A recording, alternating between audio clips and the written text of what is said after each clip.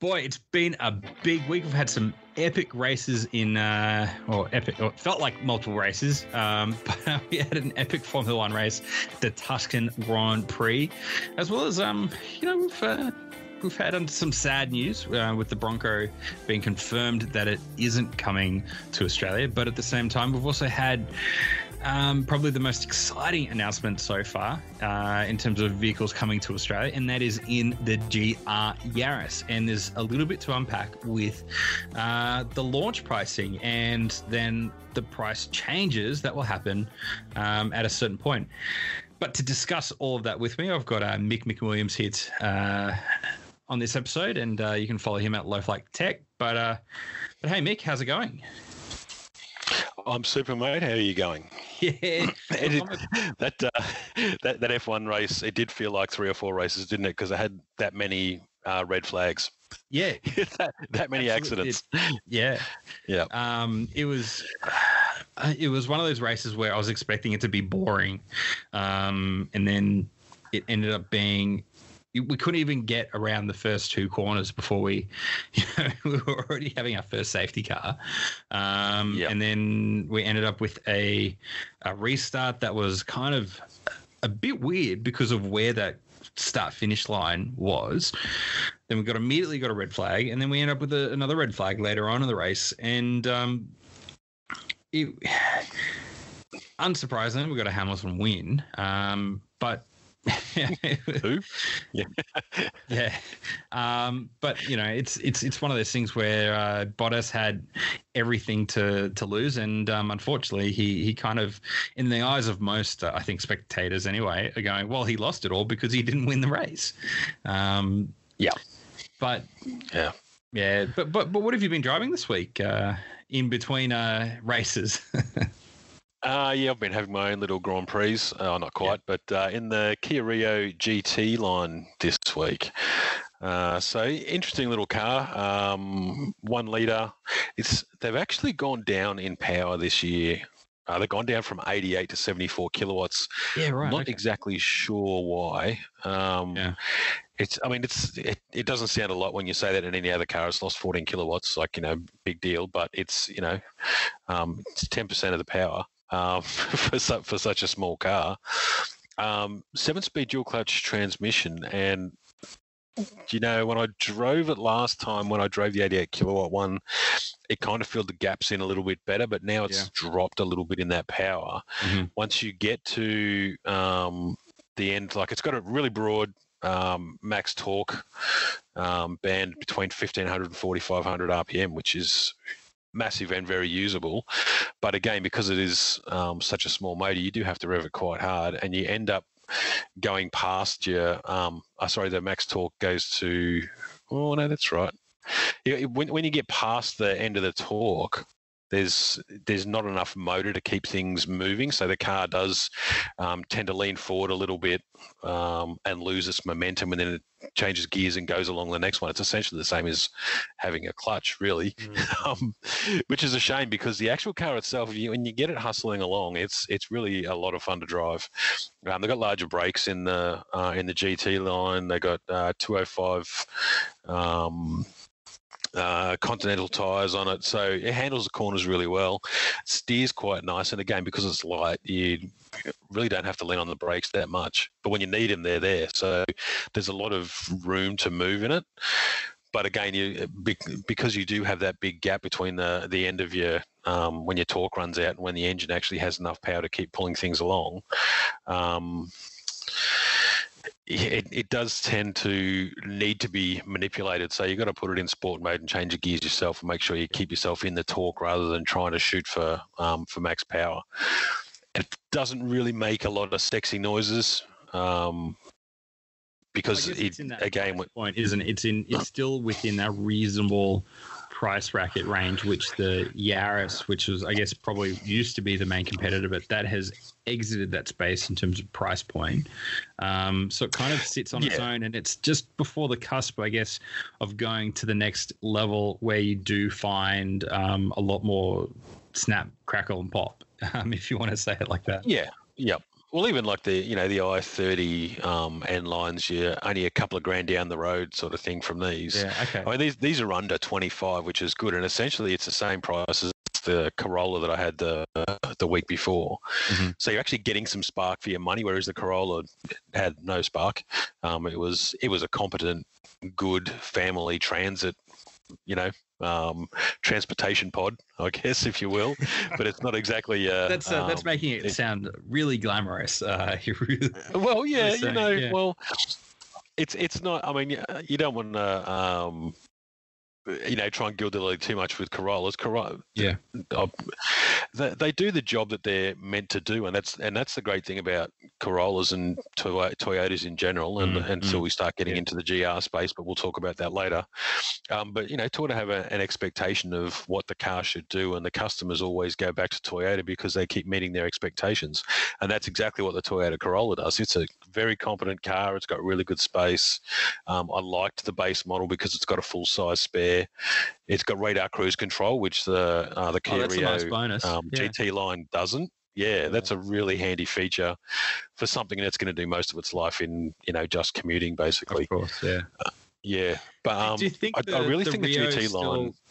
And particularly the GT still justifies its existence because those small cars are really kind of disappearing quite quickly away from our markets, and part of that is because of European emissions rules and that kind of thing make it harder for small vehicles to compete. So that's why we're seeing a shift to even smaller SUVs, and we're going to be seeing a lot of those in the next probably 12 to 18 months from a lot of brands. But do you think it justifies its existence today? I think it does, and I think this one, probably the GT line, justifies it even further than like if you go for any other model in the Kia Rio space, you get a 1.4. Thankfully, they upgraded to a 6-speed auto with the last update because when they were paired with a 4-speed auto, it was pretty slow. I mean, even with the 6-speed, it's still pretty slow. But the good thing about the Kia Rio is old, doesn't it? Oh yeah. Yeah, like it sounds like ancient technology. It sounds like there's something missing. There is. You're missing 2 gears. I mean, it's essentially 30% more flexibility for a powertrain that's already being, tested because the Rios do have quite good space in this class. So they're bigger than a 2. More room than a Fiesta. I remember I got in a Fiesta ST once and I couldn't fit in the seat because the bolsters weren't wide enough. But that might have more to do with my caliber than the vehicle's caliber. But I sort of digress a bit. But the great thing about the Rios is their size. They are that little bit bigger. And I think why they've gone down in power this time is to start complying with the more strict Euro compliance for emissions. And remember, this is it's a sub 1 litre, so you can't expect too much out of them without having to lean on the engine really hard. I think this is a pretty good space that gets enough performance for most people if they're looking at a compact performance car. If you want to drive something really hard, this probably isn't the right car for you. But if you want something that's not going to be too slow in town, which I think the 1.4 is, getting away from the lights, you just get barnstormed by everybody. But in the GT line, you've actually got a little bit more oomph. You can get along quite well. You're still going to use the key barrel in this? Yeah, because it does start knocking on the door of as well, which I get reminded of, is the Swift Sport, which is a couple $1,000. So that's about 27,000 drive away. It is a slightly bigger car than the Rio, but you do get a bit more power. You do get a couple of the nicer features. So it starts becoming an interesting comparison because Suzuki has really kind of owned that small, compact sort of area. And it's one that I think a few people, maybe a few years ago, were a lot more conscious of the Swift, but I think it sort of falls by the wayside a little bit today. It has, hasn't it? It has. Yeah, and even though the second-hand market is still extremely strong for the Swift, I even was talking to basically the same as retail. Yeah, well, I was talking to the general manager. Like, this is going back a few, like pre-COVID, but he was looking for a Swift for his daughter, to learn to drive and to have as a first car. And he was looking at the secondhand market, and even he was thinking, like, oh, gee, these like he knew that the Swift sort of customer base and the efficacy towards the Swift was quite strong, but it wasn't until he started actually looking to buy one where he started to face a problem going, gee, these are holding onto their value a little bit too well. That's right. For him to even look at going, well, I need something that's, affordable but safe and all that kind of, fit the criteria for a first car. But he was just surprised, and because it's got the reliability, it's got the cheap servicing, it's a fairly decent size with the Swift. It's got a really high roof line, so if you are a taller person, or if you are someone who likes to not ruin your hair by touching the roof or anything like that, it Ladies works out really, really well. We've got to remember beehives. Yep. Yeah, that's right. And it's one of those things where I think, it starts becoming a funny comparison when you go Rio GT, which is the sportier, vehicle. Still does have quite a small engine versus, arguably the next car size up. So there is that different argument of, what is a compact or a micro, depending on, how they're classifying. I can't remember, versus a small car. Oh, this is a light. So the micro's the Picanto, obviously. Yeah. Okay, there you go. Yeah. Look, if I wanted to throw something around town, I probably would get the Picanto GT line, which is 895 cc. It's a 5-speed. Probably a 5-speed manual, and it's no rocket ship, but it's something that you've really got to get a hold of and drive. You've really got to take charge of it, which is one of those things that I love to do. And really, a car I would probably, and mind you, if you love to drive enthusiastically, the smaller the car, the more sprightly the engine, the more fun you're going to have. You're going to have more fun in one of those, like the Picanto GT, over a more powerful, larger vehicle. Like let's just throw out there, like an RS3. I guarantee you, if you're driving around the city most of the time, you're going to have more fun in the Picanto because you can just run through the gears, really enjoy it, throw it around, and enjoy general driving dynamics. Wheelie bins. Actually, you can park in between wheelie bins because they look about the same. But same size. You can have a lot more fun in a more straightforward, lighter package than what you'd say is like a modern small performance car, just because of how far those performance cars have come, that they are monsters compared to sort of old school sort of standards. And so you really can't use them in most places to really get the maximum enjoyment out of them. Like that's when you really have to start looking for track days and happy laps and stuff like that to really enjoy them. Yeah. No, that's definitely true. The performance envelope of modern cars is so high now that you can't push it. No, unless you're lucky in regard to not just your license, but the safety of those around you was also obviously a pretty important consideration. Absolutely. But it's still like up and running. It's a pretty good car. I got 5 litres per 100 Ks on the highway. So, there's not too much complaining you can do about that. Yeah. I think I'm averaging about 6.2 now. I've done a few runs around town and that, and I did take my favourite road. It's fairly small. Okay. That's a good question. But it won't feel like you're filling up all the time or anything like that, because I think that's regardless of how efficient or anything like that. If you're constantly filling up, that I think it gives you like that false feeling of I'm burning through a ton of fuel here. Yeah, a lot of fuel. Now I know what that's like because I've got a ZB Commodore V6 that really likes to chew on the fuel, but it might have something to do with how I drive that as well. But 45 litres for the for the Rio, which is okay. It's you're looking at sort of 700 or 800 Ks out of a tank, which is pretty good. I don't know. I feel like it's lost a little bit with the reduction in power. I really enjoyed the red one that I drove last year. But after the update, it's starting to try and do too much. And when you're pairing it with a DCT as well, it's I don't know if it's not really jerking gears, but it sort of can't decide whether it needs to keep pushing up or coming off or not. It's a little bit too indecisive, which is a shame because I love the size and I love the way it handles. Looks great. I've got I can't remember what the blues called it. Sporty blues, are rather unimaginative, which is kind of uncharacteristic of marketing names for colours. But sporty blue is kind of pretty plain. Yeah.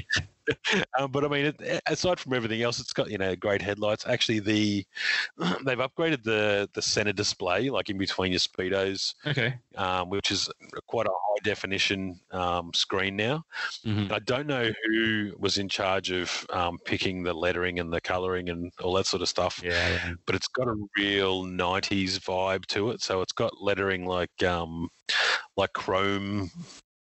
I don't know. I'll have to take a photo and show it to you. But it's got the colours are pink, turquoise, and like a cyan type colour, I guess, right. or like the highlight colours. So it's got that real sort of 90s vibe to it. But it's a nice car. I just I just want either a little bit more control or a little bit more power. I think control would probably be the answer.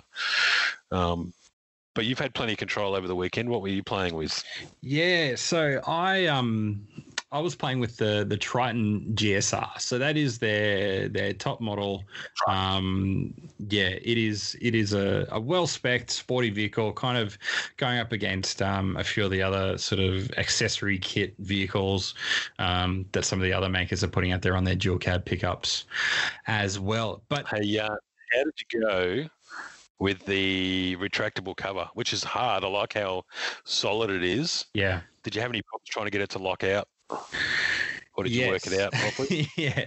So I'm just playing on the build your own model pack. And so for those, if you're not familiar with the GSR, so the GSR comes in three different versions. So there's one with the soft tonneau accessory pack. So that's the typical tonneau cover that you have on most utes. You just peel it back and gain access. The next one is a hard tonneau, similar to what for me, I kind of associate to like the Commodore utes and the Ford utes, the hard ones that fold up. And then the top one is what they call like the roll top tonneau accessory pack. And it is a retractable, kind of like I described it to my grandparents as of it to being like a garage door for your tray. Yep. And I really liked that you could lock it up, and so nobody could really get access to it. The tailgate has a gas strut, and it's controlled by the central locking, which I think is fantastic. So I don't have to remember to pull the key out and unlock the tailgate. It's just unlocked with the vehicle. So I really did like that. And with the gas strut, it means that it lowers your chance of either hurting yourself, denting it because you've got a trailer connected and you've forgotten that it's, the tow ball is a bit high. Or if you've got kids around, now it's still an extremely heavy tailgate like every other truckie that's out there. But at least with the gas strut, it's going to slow it down a considerable amount. Enough to pull your fingers out. To turn it from a complete knockout or broken skull to a bit of a bump on the head and, sort of learn your lesson for future. That is the difference. It is drastic. I had that a couple of weeks ago. Yeah. When I had it a couple of weeks ago and we went up to Blackbutt with my father-in-law, Emu Creek, we were in the car park and opened it up and saw the gas strut. Went, oh, look at that. And we must have opened it like 8 or 10 times. I know. It was a novelty. We're easily abused. It was nice. Yeah.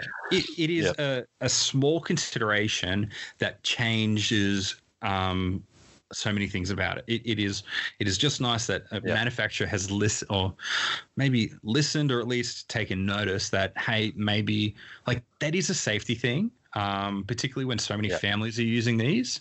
So even if a kid wants to gain access to the back, there is no way a young child will be able to handle that tailgate on their own if it didn't have the gas strut. But the roll tonneau, and I don't know if it's just this particular one on this vehicle or what. I'll probably have to sneak to a dealer and have a play with another one. But I found it really confusing how to use. because the handle looks like it's meant to retract in, like you pull it to open it, to unlock it, to unclick it, but it's just the push down button where the key goes in. Yep. And so it took me, You know, I seriously stood out front and took 5 minutes to try and work out how it worked. And usually, most of the times which I used it, I resorted to opening the tailgate, unclicking it from the bottom, and using it that way. That was just the most straightforward way. It's the little tang underneath it, so under the handle. You can pull that one way or another, and that locks it and unlocks it, so you can push it and open it. Yeah. And I should have told you that before you had it, but I didn't, because that's the kind of guy I am. Sorry.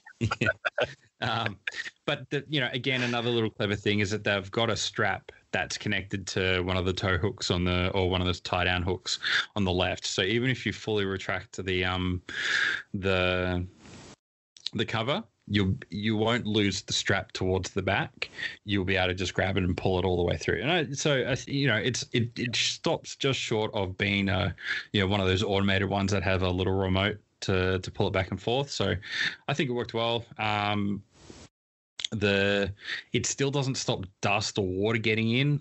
So I took it to Mount Mee today.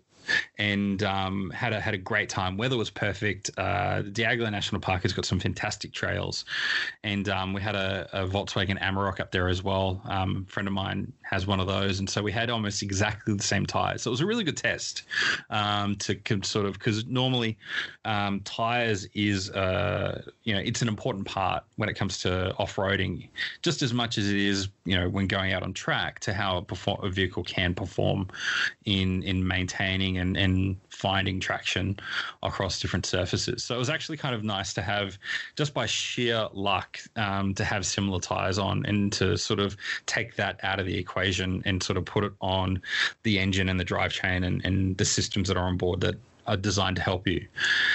Was he had a 2-litre or the V6? So he had the V6 diesel, yeah. So it's a solid performer all around. His was a manual, so he did have that little bit of, I guess, I always find that as being a bit more of a challenging aspect these days compared to the opposite, because the torque converters now are just, end the heel hold and all those sorts of features just are such an advantage when it comes to when you're in really awkward positions, when you're navigating like a step or anything like that. Having an automatic in those situations now are super handy compared to perhaps quite a number of years ago, where automatics were just not good enough to handle that or even be able to take that sort of pressure. There's only like a really small advantage to having manuals, and it's if you're really stuck and you can turn the key while it's in gear to make you can't do that in autos, but that's really it these days. Aside from that, the autos are quite good. So we had a great time. None of us had really any troubles, of course, because it was dry. The conditions obviously were in our favor compared to if it was. We had some rain in Brisbane itself, but obviously where Mount Mee has been a little bit further out, it escaped most of the rain, so we didn't have to worry about any mud or anything like that, which would have made things more interesting for sure. But no, but what I really liked was just it felt a little bit funny at the beginning, using all of the different features in the vehicle itself that are designed to help you navigate different surfaces, different types of conditions that you're going through. But once you got used to it and you sort of got over that, it's kind of like, when that saying of like, I've got an app for that. There is really, has it's got a setting for that.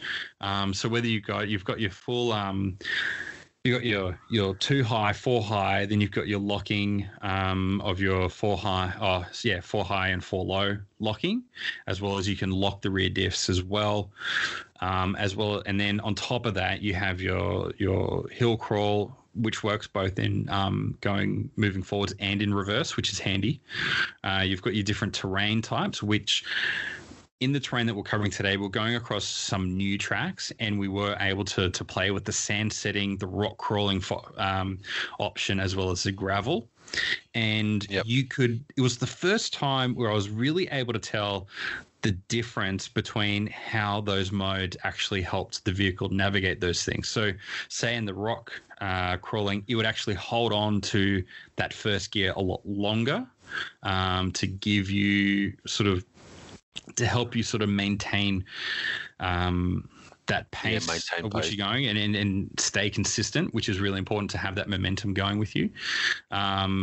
The sand obviously kept the torque right in the perfect spot for you. It was really clever, and I really liked that because we did go across some really hard rock surfaces. We did go across some really it wasn't sand but really soft dirt, which I sort of was like, look, across the definitions, that to me is closer to sand than it is to say gravel. And it was really easy just using the dial and the buttons and to play around with those. And that was fantastic. And it meant that it was kind of funny getting the description back from the Amarok going, okay, yep, you really need commitment on this part. Like we went up the some of the challenging tracks, such as A Break there. That's a really popular one. That is the only sort of purple rated track at Mount Me.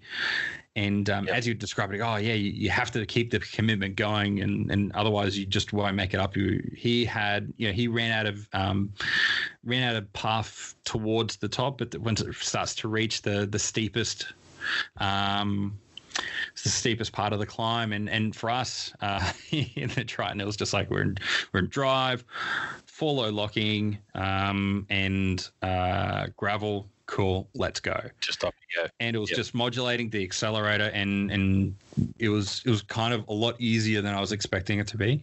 And even when we came across an even what I would say a more challenging trail that we weren't sure if it was really open or not. It was, they had tape, but the tape was kind of cut and broken, so we probably thought somebody else had. By the time we're going through and we're getting deeper and we're going, okay, yeah, maybe someone else just drove through the tape and cut it rather than it was open. But we continued to do it. Like it was good. It was fun. It would actually end up being our favorite track. It was good. Yeah. But even then, where he had to really keep the boot in and keep it in first gear just to keep that power going through to the wheels to keep the climb going, we were able to stop halfway up, take a photo, get the photos that we wanted to get, and then just slowly ease off the brake, jump on the accelerator, and just take off and keep climbing. So that's what I really liked. It did quite well. We averaged about 14 litres per 100 over that time, which I think was good off-road, really. Yeah. Proper off-roading. That's good. The only thing that I probably didn't really like about the Triton is the air conditioning. The lowest temperature setting it goes down to is 18 degrees. And when you've got leather seats, the seats start to get really warm, particularly if you are sort of, you're working a bit, you're concentrating, you're focusing on the road. You are in the bush. It was got up to 30 degrees today out there. And it just felt like the aircon just wasn't cold enough. Did you crank up the overhead one? Yeah, we had it all going. We wanted it going, and so it just didn't get quite cold enough. But I do appreciate the things like the overhead aircon, which really kind of just sucks air from the front and pushes it to the back, where you can sort of play around with where that air goes. But it's great if you do have a carload of tradies or anything like that going in between job sites. That means the guys in the back, all the guys or girls, will be a lot more comfortable. Everyone will be more comfortable in the back, just that little bit more. But one feature what was stand out to me was the 360 camera, particularly in the off-road setting or off-road conditions, I should say. It was great because we did have a lot of trees that had fallen over because of the fires that had moved through there, and where they had literally just cut the trees or moved rocks just the perfect length for us to squeeze through, but there was no other leeway. There wasn't like, they'd grab a tractor and drive it through and pull it apart. It was just not chop that part of the tree out, drag it off to the side and keep going. And we're able to use those side cameras just to keep an exact eye on how much room we had either side, because the last thing you want is to have a great big burnt out tree dragging along the side of the vehicle. That's not a fun time. Yeah. And so that was really handy. And then when we're going up and over the key bits of terrain, if you've ever driven a dual cab, you know that you can't see on the nose very well if you're going up and then looking for where you're meant to go over that crest. Yep. And what Mitsubishi do really well, they put a camera button right on the left-hand side of the wheel, so you can bring up the cameras, and it uses that front-facing camera as sort of like your navigation guide. So what you can't see over the hood, you can see through the camera, and so it takes out the guesswork of, okay, how far to the left do I need to go, or do I need to go off to the right? Where does it go? What objects are there? You're able to use that as an assistant to help know exactly what you're going, rather than going up and over and going either too fast, going in the wrong direction, or whatever. So that was where I finally saw, after having cars with 360 cameras for ages, going, that is a really useful thing to have outside of, how close am I to the wall, or whatever, in the parking garage. But this was actually a super practical application of that camera. So I loved it. I really enjoyed the ride, and we got it absolutely filthy. So I will have to clean it before I take it back, because otherwise I feel extremely, extremely guilty. We got some great photos. Yeah.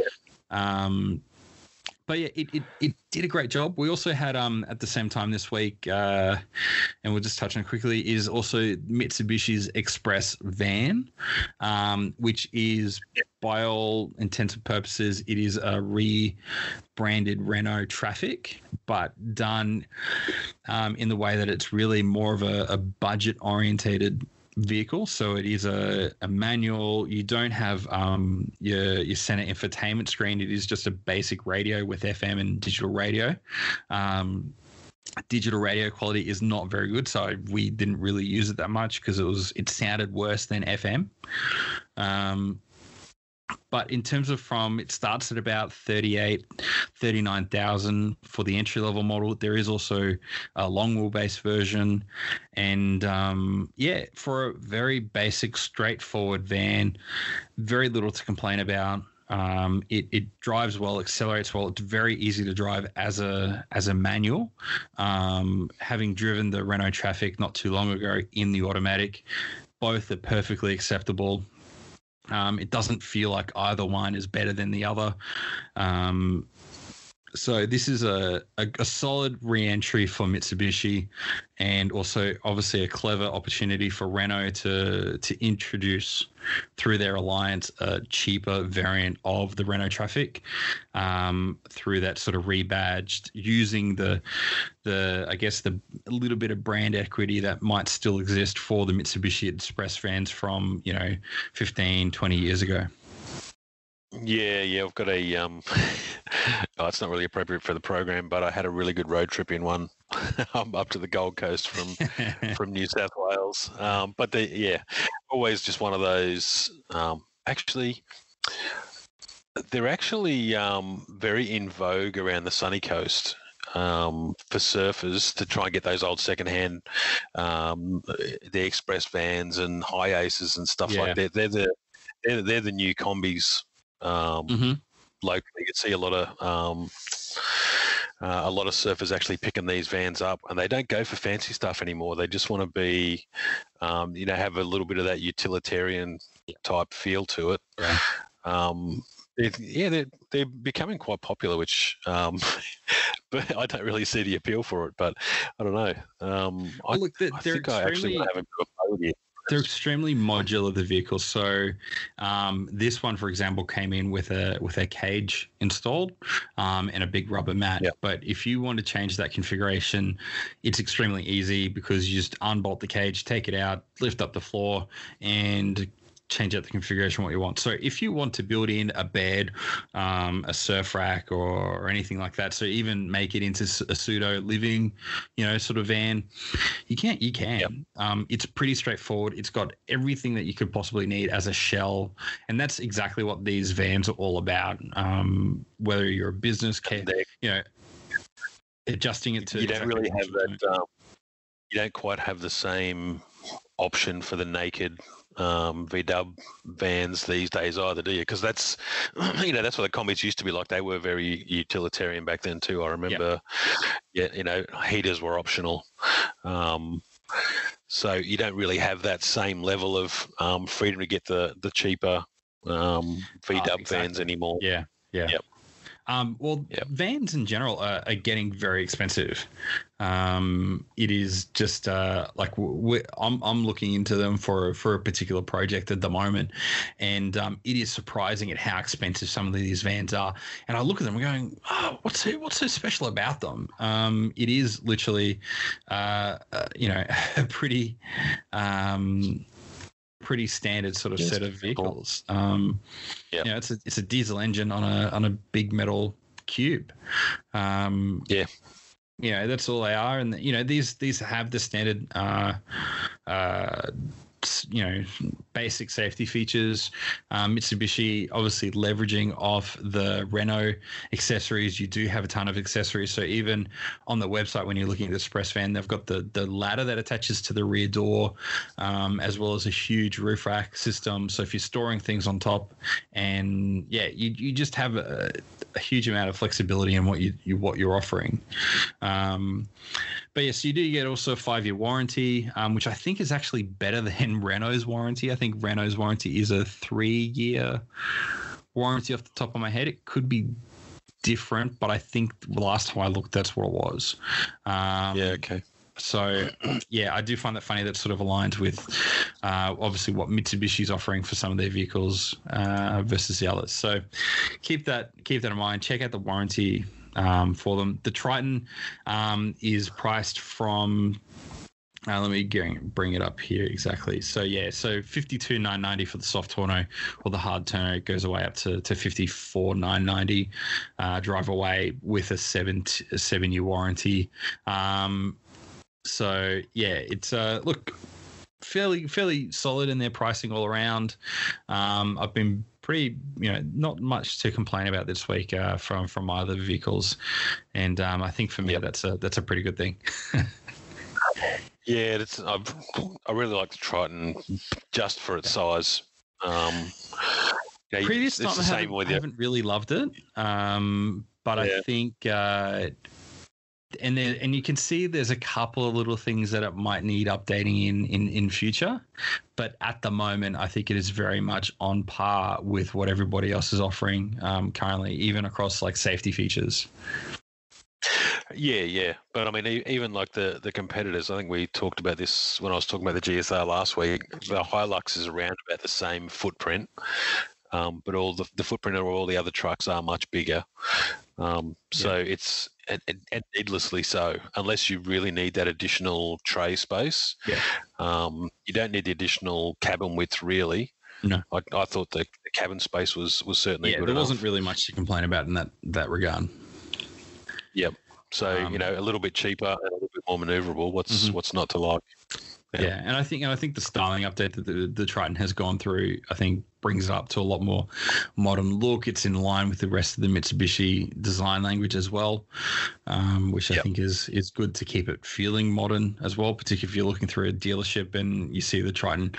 If it fits in with all the other flashy new cars, it makes it feel very much a lot more on trend versus, usually the commercial vehicle is a little bit behind. They let that sit a little bit longer, and it really sticks out, when they've got all the brightly different card, and then, that's just the commercial vehicle over on that side. Even the Express, it looks more neat and together than its equivalent, the Renault. Like they look kind of awkward, but the Express looks reasonably good for a van. I think it's the extra plastic. Funnily enough, I think it's the extra plastic on the Mitsubishi that actually makes it feel a bit more together.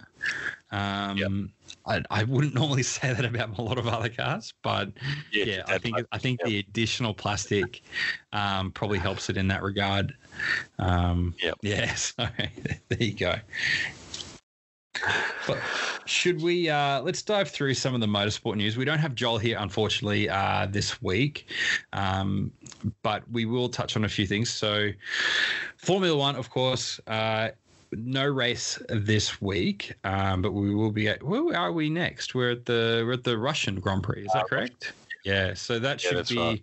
Look, at the races that we thought were going to be boring so far, we've ended up with some pretty spectacular races. So even though Russia has sort of had a history of being a bit boring, I do hold out faith that chaos will play a part and keep this interesting, because we did have 2 red flags, a safety car restart, some spectacular retirements in the Tuscan Grand Prix at Mugello. Ferrari somehow was able to escape the special livery curse. They finished both in the points. Because any other team that's run a special livery has always either D&F or just had an awful race, but it turned out to be a pretty not an amazing race, but an acceptable race for Ferrari and sort of what the situation they're in at the moment. But yeah, we only had 12 cars finish the race this one, and so it's a lot of casualties. Yeah, it was. I mean, you don't want to watch the races for the crashes, but the crashes were pretty spectacular. Yeah, I mean the restart. Who was it that ran at the back of everybody else? Giovinazzi, Sainz, and then so involved was Sainz, Giovinazzi, Latifi. Who else? And you could kind of see did a masterclass of how to avoid an accident, because they were both at the end. Yeah. And they just sort of cruised through the carnage and emerged on the other side. Kimi Räikkönen again finished. Did he finish above both Ferraris? I think he was the best finishing Ferrari engine vehicle, I think. This time again.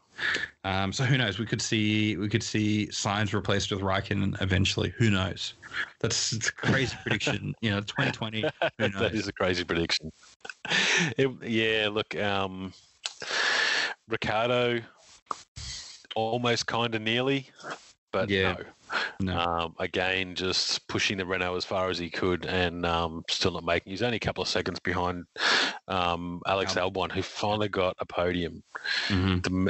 He was really I was really feeling for him, because he's had some pretty unfortunate. Hamilton keeps smashing into him is pretty bad, pushing him off the track. He did that a couple of times. But Albon has had some terrible luck this year, and I don't think it's because he's not fast, because he is quite an accomplished driver. But finally getting a podium, that was I was glad to see that happen. I was chatting to. I was on the usual call I'm on for the race, and I was like, "Oh, come on, Ricciardo!" And then as soon as I saw those hopes fade for Ricciardo, I was like, at least it's Albon. He really needs a podium right now to really, I think, to prove that he still deserves a seat in Red Bull. So I was I was bittersweet for Ricciardo, but I was glad that it was Albon, particularly at this point in the season. You didn't want to see him pull a Gasly for Red Bull. I don't think it has. For next year? Yeah. Oh, I thought next year was still on. I don't know. I'll have to check it out. It's still half the team still don't know who their drivers are going to be next year. So we had DNFs, Lance Stroll, Ocon, Latifi, Magnussen, Giovinazzi, Sainz, poor bugger,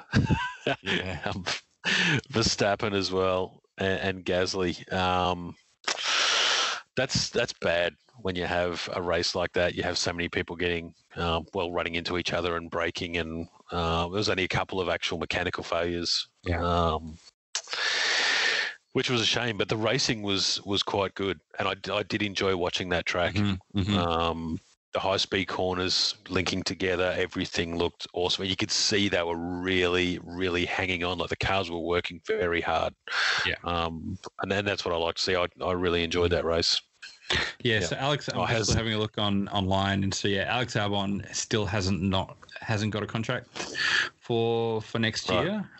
So I remain hopeful that he should I think he deserves that spot in that car, particularly given that Red Bull haven't been exactly on top of the game either this year compared to last season. It's just that I think Verstappen has really been driving the wheels off the car. Yeah, I think there's been a few things with the setup of the vehicle where maybe Albon has been, on the side of where the vehicle, the 2020 car has been very much built for Verstappen, and it's Albon who's having to adjust the vehicle setup to tailor to him rather than being able to work with a vehicle that just as much suits him as it does Verstappen, because and I think it's ultimately hurt Red Bull overall, because rather than Verstappen and Albon working together up the front of the grid against Mercedes, it's been Verstappen having to fight both Bottas and Hamilton for those top podium positions until until the last few races, basically. But yeah, I think, and that's been a big key thing, and that's what is extremely important in Formula One this year, I believe, is a lot of teamwork to gain those positions. We've seen that work extremely well. I think with McLaren, they've had times where they've been able to work together to do things. Renault, even to a certain extent, I think we've had some really strong performances out of them because of they've got some pretty good drivers.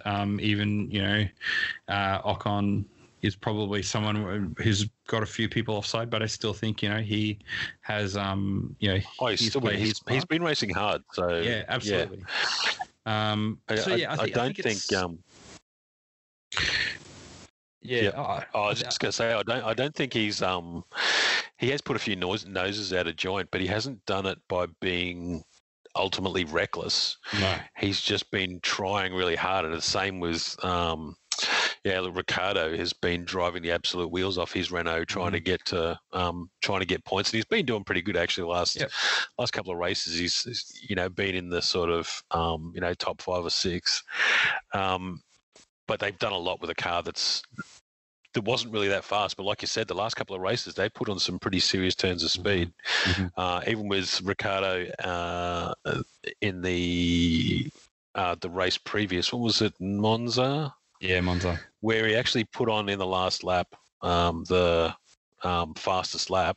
And apparently I heard that the Renault boss said, I didn't know that you were going to do that, but I'm glad you did, so thanks very much. But I would have said no, because basically they said, Ricciardo said, give me everything for the last lap, and they gave him everything the car could handle. Yeah. So, there was... So I read an interesting... I'm concerned they're going to run it too hard and blow it up. Yeah, so I read an interesting... I love reading Reddit comments after a Formula One race because they're just fantastic, and they're also awful at the same time. But I saw an interesting comment by... I can't remember the user who said it, but they said, this season in particular, they would love to see the lower down teams where budget isn't as crazy in terms of restrictions. Like let's say AlphaTauri, for example, and go look, and even Renault as well, and say, okay, we're going to absolutely send it in terms of engine mode. We're going to turn it up and run the risk of blowing up the engine and copping penalties in the next race for the hope of getting extra just a chance to get a podium or something. Yeah, because particularly these last few races where we're racing at tracks or racing in the time of year which we're not normally at those tracks, because that is also throwing out a lot of the data that teams have. And going, there's enough of a chance that even starting towards the back of the grid is not as much of a disadvantage. There's a bit more disruption this year for sure. Absolutely. So if we're going to let's just turn up the engine, cop the cost of running that engine to the ground almost like far faster, but with the hope that we end up in the points and we'll be able to turn it around the next weekend. I'd love to see that, because You can just wait for another Tuscan GP when everyone crashes out. And the old torpedo, Danny Kvyat, he got 7th. Yeah. So, which is pretty high. That was pretty good for him. So I'd like to see that too. But yeah. Way more aggressive, sort of, let's go, screw it. We'll cop the penalties and just see what kind of results we can get out, particularly in a season where a lot of people are going, wow, this is the season of opportunity. Because we're seeing a lot of teams and a lot of drivers getting results and wins that don't normally get those wins in the past because just of, like Mugello, we're racing at tracks that they haven't done. I'm wondering if that's just happening because Ferrari's slow. So it's kind of knocking a few people further up into the field. Yeah, and they're competing in smack bang in the midfield where they normally wouldn't be. And so you've got, particularly Vettel, you've got an extremely accomplished and competent driver. And even in the post race interviews, he said, look, he felt bad for Russell, that he was right behind him and he was holding him off for the last like 3 or 4 laps. And he was doing absolutely everything he could with that car to stop Russell from getting past. And and he said, look, if I let him pass to let him have his first points, you see that cord? That's what I'd be hanging from that. But I think it's particularly, we're going to be in the Nürburgring when it should be starting to get quite cold. So we're going to start seeing the opposite of hot temperatures, like we had at Monza. And we're going to start seeing hopefully some single digit temperatures. And so hopefully even during those races, teams will be able to elevate the performance of the engine a little bit more because, like we all should know, turbos love cold air. And if you take the issue of temperatures away, what is that going to unlock in terms of engine performance that can also translate into high temperatures? Obviously, because that's going to be more important to manage. But what sort of things can we see from an extremely cold race like that in the Nürburgring? Excitement. Yeah. Fingers crossed anyway. Well, look, let's be watching one way or another. Yeah, that's true. But let's smash through some of these things. Some good news for the Bathurst 1000. It is limited, so it is going to have some fans. It's going to have 4,000 fans. No camping, unfortunately. So there's a lot of fans that are going to have to find some accommodation somewhere, which doesn't really exist in Bathurst. But no. They just said no camping. They didn't say you can just walk around with your esky for like throughout the night. As long as you don't park up, you should be fine. That's right. But that's just I think that's going to be an exciting thing. I've been watching some college football over in the States and some where they've had small amounts of fans. It just makes such a difference to the atmosphere that goes on. I think Bill Belichick, even from the NFL, said having no fans there just feels like having it just makes it feel like it's practice. It's not really a game. Yeah, so having fans there, I think will change a little bit. See in the NRL, you could buy a seat and put your picture in it. Yeah. And someone had Bernie from Weekend at Bernie's. I don't know if you're young enough to know that movie, but no. So it's a movie about a dead guy, and they try and make it look like he's alive. So they just carry him around with him all weekend, so they can have his holiday home. He was in the stands at one of the NRL games. Oh, wow. He's just this dead guy. Fantastic. Yeah, but They have confined the seating you see down to Murray's Corner, Pitt Straight, and Hell Corner. So, it'll be less people, but they'll all still be, well, they're not really supposed to be congregating together. I'm sure they'll all keep 1.5 meters away.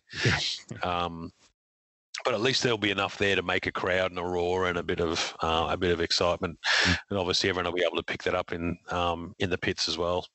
So it should be good, still be exciting. It'll still be a great race. Still a great place to throw cars around. Mm-hmm. And it's a good way to end the season too. I think it's a kind of a celebratory way to finish it off. But also adding on to that, at the Bathurst 1000 this year, the Dunlop Super 2 series, the support series that follows, will be back as well. We kind of see a lot of great racing in that. Yeah, it's a really good racing series. But yeah, so there's sort of been back. It's on and off, on again, off again, on again, off again. But it seems like it's back. And as of the 17th of September. So who knows? It could be called off again. Yeah, that's right. Because even just on the Friday before that, it had been called off. So who knows? But at the moment, it's back on, so it's good news. I love Super. Yeah, so it's a good series, and so if Bathurst 1000, it is coming up kind of quickly. So we've gone from no motor racing all the way through to end of the season already. So there'll be October 15 to 18. So make sure you sort of set those dates aside, clear out your space in your TV room and set it all up. Get the Eskies ready. Should be a good weekend. And I'll just put racing on. My laundry room just cleans out anyway. It's magic. Yeah, that's good. Yeah, it's a good way to have it all to yourself. But no, so but one person who obviously isn't satisfied with the end of the supercars racing season. Scotty McLaughlin will be going and making his IndyCar Series debut on the streets of St. Petersburg the weekend after the Bathurst 1000. So it's going to be a bit of a intense turnaround for him, particularly in a totally, unlike a Formula One driver going from one open wheel to another. It's going to be quite a difference for Scotty McLaughlin to make that change. Yeah. Particularly when supercars are renowned to be, whenever you have a Formula One driver or any other type of racing series driver jump in and they go, they're so heavy, they're so rudimentary. It's quite unbelievable how they get this performance out of these vehicles. And then, one of those drivers jumping in and making the change to an open wheeler. But, it's an interesting track too. Indianapolis, a 50-50 sort of chopping part out of an oval and then running through a street. Not really a street circuit, but they kind of call it a street circuit in the middle there. It's a very interesting, and again another challenge to throw into the actual race itself, going from throwing a gigantic metal tank around the top of skyline to trying to maintain your grip around a bowl. That's a big change. And it's just worth noting, St. Petersburg, not St. Petersburg, Russia, St. Petersburg, Florida. So don't book tickets to Russia if you're trying to escape through the quarantine or anything like that. It's in Florida for that one. But so that's good news. But look, let's jump on some local news. We've got some exciting ones. Oh, I thought he was racing. Okay, sorry. Yeah, where were you thinking? This Indianapolis, Indy. No. It's it's a pseudo street circuit. Right. Okay. So it's kind of I've just put up some photos, and basically the closest thing I would say is it almost looks a little bit like the Australian Grand Prix track layout in a way, particularly as it runs across the water and everything like that. But it's if you've played any sort of Forza games, you definitely would have played across that track layout. But no, so going from one track sort of that'll be a snap. That'll be easy for Scotty. Yeah, well, street tracks are basically supercars in a nutshell. But this is sort of a rally car for the road, if we can sort of say it. But the GR Yaris, we've been talking about it for ages. We know the performance is going to be crazy from that 3-cylinder turbo. But the price is probably the thing that's created the biggest stir, and that is so its normal recommended retail price is $50,000. But for the first 1,000 buyers, you'll be able to pick up one for just $39,000, or basically a hair under $40,000. Throw it on top as well if you're one of the first, I think it's My Toyota members. First 50 of those will also get 20 cents off per litre for 12 months after they take delivery of the GR Yaris at Caltex. So not only will you save about 10 grand on the price of the vehicle, you'll save a handy 20% off your fuel bill every time you fill up. Firstly, what I'd like to say is, yikes, $50,000 for the GR Yaris. But having said that, 156 kilowatts per tonne, that's pretty handy. What are they quoting this sort of 5.2 seconds? Now, I know there's things that do 0 to 100 faster than that, but this small car, it's going to be able to do that, get back up to that speed quickly and take corners a lot faster than a lot of the competitors. So it'll be a really interesting car to see, especially when you start. I hope it sounds insane with that 3-cylinder. If it sounds incredible, it doesn't matter how fast or slow that 0 to 100 time is, because it's going to sound and look fast. And that's all that matters, isn't it? The speed doesn't matter. Well, that does help, because as we were saying before, you get that performance envelope. There's only so far you can go, but you can be as loud as you want. Exactly. Well, within ADR rules, but I digress. But it does look pretty awesome too. So my question is that how long do you think it will take for them to sell 1,000 models of this? Because we're not talking about a Corolla that will sell easily 2,000 cars in a month. We're talking about even a $40,000 performance Yaris. And I know that sounds sort of more insulting than it really is, but it's in the name. It is a Yaris for $40,000. Do you think, you reckon, 12 months, 9 months, 6 months? How long do you think it'll take for them to sell that many, given that we can't extract performance numbers like, say, from the Megane RS, the Focus RS, or even the ST Golf? They're not selling. They aren't the main sellers within their model range. But I think there's a few things here that tips the favour in Toyota's.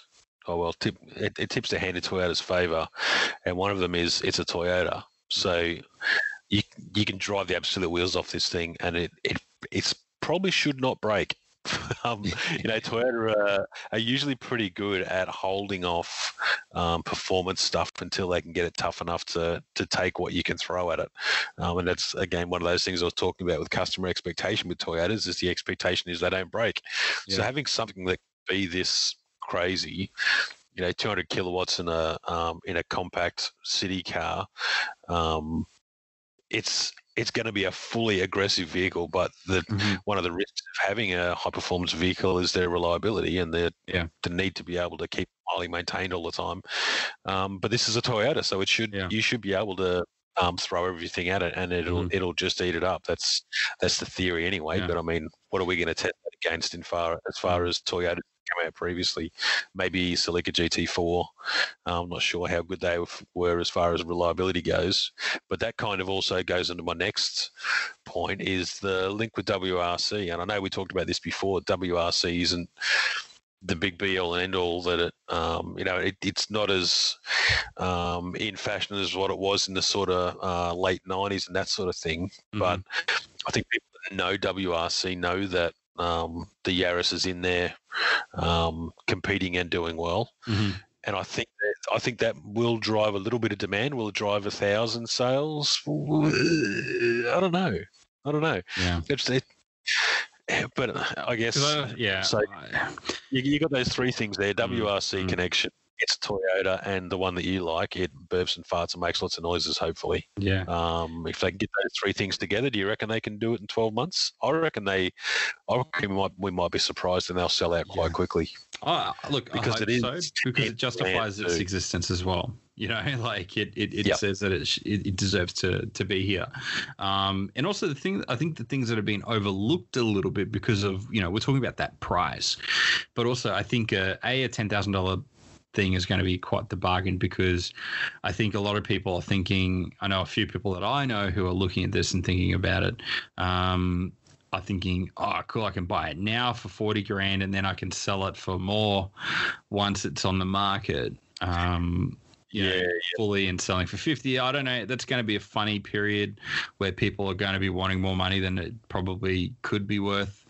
I don't know. It's a weird kind of thing when you look at the used car market. I know Toyota doesn't, that is not something they really ultimately care about or should have to care about. I know that they're conscious of it, but that's kind of a weird thing. It'll be interesting to see how that goes. But the thing that I really love about this car is that it is the beginning of Toyota coming out and saying that they want to have carbon fiber in more road cars. And so this GR Yaris is basically, it's got more carbon than the GR Supra, which I find hilarious. So it's got a carbon fiber polymer for the roof, which I think is a big deal because it lowers its center of gravity, and then uses aluminium for the bonnet, doors, and tailgate. And it's the start of Toyota wanting to find an affordable means of carbon fiber production, which I think is probably the most important part because it's resource heavy. Take it to a large scale, Yeah, and so and BMW took a long time to do that. When they introduced the M3 CSL, those roofs had to be hand produced, hand manufactured because of the molding and everything like that. And then they were able to find a way to mass produce the roof for the E92 M3. Which was kind of like that big leap from having it in just like a special edition to then into a like sort of full-on production model. And that's obviously continued for them. And then now have been able to go down the path of, the i3 and the i8 and how they're using carbon fiber, reinforced plastic and that kind of thing. So, but Toyota really getting their hands on it and really going into and exploring that because of a way that if you can save weight, it means you're going to be more fuel efficient, or use even from a hybrid or electric point of view, you're going to be needing less energy to propel the vehicle forwards, and that ultimately means better efficiency over time. So that is exciting. I think, they've got a lot of when you tick the boxes of desirable brands or things that make car enthusiasts excited. You've got it also has a in the Rally E version that is limited to 250. It's going to have Torsen limited slip depth diffs on the front and rear, 18-inch BBS alloy wheels, and your Michelin Pilot Sport 4Ss, and of course red brake calipers, which I like they leave that last as if that's like the seal on the deal. But I think it's brake calipers are red. That's it. But anyway, but Toyota are definitely targeting, that they call out in their press release the Honda Civic Type R, the VW Golf R, so not even the GTI. They're going after the Golf R here, as well as the Megane, or like the Megane RS. So they're calling those out for basically going, we offer better value at a lower price point. And I think if I was probably some of those brands, I'd probably be a bit nervous that Toyota is looking at that, because if anybody knows how to get efficiency and reduced production costs to offer sharper price points, it's Toyota. Now, I know you can make that argument that, well, they didn't obviously do that with the Yaris because the price increased, but just hopefully that's not a trend that's going to continue. Let's just focus on the rest of Toyota and the history which they do. Let's just ignore the Yaris for the moment. For every other manufacturer brand, I'd be a bit nervous that they're going into this space now, because we know for a longest time that Toyota have been fairly conservative for, could we say how long? 15, 20 years. They really haven't properly gone into a performance car, segment until we, the dip in the toe with the 86, and then the Supra with BMW. But now this Yaris is developed by their Gazoo Racing, and they're saying that this is the start of their new performance brand. So I think it's definitely going to be one of those things. We're probably going to see the GR Corolla, which has been spoken about. We could even I see maybe a GR CHR based on the number I'm seeing around the road. If it's like I get to drive on soon, and so I'm not sure, but if it's anything like the Duke, of which where they share similar eyes on what they're trying to achieve, that platform should be extremely welcoming of a performance tuned setup. Yep, I really like the CHR. Well, like I said last week, it just needed more power. So come on, GR. I'm keen. Yeah, so I think it's it's kind of like Hyundai with their N and N line models. They've certainly got cars with the platforms that will definitely welcome and happily eat up more power and a sharper setup. So this, I think, outside of everything, this is an exciting start to know that this is what Toyota is, this is what they're going after. If I was some of those other brands that Toyota have called out, because it's not very often that you get a car maker naming a competitor by model. Like they're not just going, oh yeah, we've got the hot hatch segment, or or whatever they want to call it. They're actually going, the Honda Civic Type R Golf, like it's like a teacher calling out, the gang that's in trouble. That's a huge shot across the bow, and so I just like that they maintain, because I asked Toyota about GR stuff a while ago, and they said to me that GR is, Gazoo Racing products have to have a tangible and significant performance benefit over the normal version. So they're not just going to slap the GR badge on everything. Like, I'm not going to pick names or point anybody out, but you know what I mean? They want the Gazoo Racing brand to actually mean something. Yeah. And it's good to see they're sticking to their word. So it's good, because as long as they maintain that adherence to that philosophy, when you hear about one, then you can genuinely be excited, because you know that it's going to be fast. It's going to be a proper performance product, rather than, we said it was going to be this, but it turns out it's just a sticker pack, or just bigger wheels, or a sports kit. So good, happy to see. More. Yeah, well, speaking of more, I don't know how much extra you could get with this. So we talked about Cadillac could possibly be coming. We have seen some models floating around, which was spoken about before. But now it seems to be that GMSV are going to be offering the V8 Cadillac here down under. 485 kilowatts of supercharged V8 power through a 6-speed manual, might just be headed our way. That's the article from Practical Motoring. We don't really need to talk too much on this one, because we've already spoken about it a lot. But it's already been spotted with Vic plates. In this photo here is in IKEA, so they're definitely out and about. They're not hiding it. But this would be cool. I'd love it. Can't wait. Just who knows how much. Still, still left-hand drive, the ones that we've seen. So it's still a maybe, possibly. I know they've registered the Cadillac brand in Australia finally again, since I think 2008 was the last time they tried to bring some CTSs over. For some strange reason, they picked only the 2.8s. They didn't bring any of the nice fancy ones. I know they were already running the 6.2 litre Cadillac CTS Vs back then in wagons with manuals. Hint, hint. Anybody that's listening, but it was something that I floated at the time when I was on GM Inside News, that they were looking at having premium dealers to sell GM's best global products in Australia. So having Saab in there as well. Potentially Buick, some of the stuff that they were doing for Buick, like the Park Avenues and things, were a bit nicer until they started being Caprices, but the Cadillacs as well. And they could have put a few other things in there, GMCs. They could have put the GMC Denali's over and put him in that higher sort of price bracket above the whole brands. But it all obviously fell in the water after General Motors went bankrupt in the US and had to borrow. You can't see me doing quotey fingers, $10 billion or whatever it was. Yeah. So they really got smashed, and apparently they paid it back, quotey fingers again. But yeah,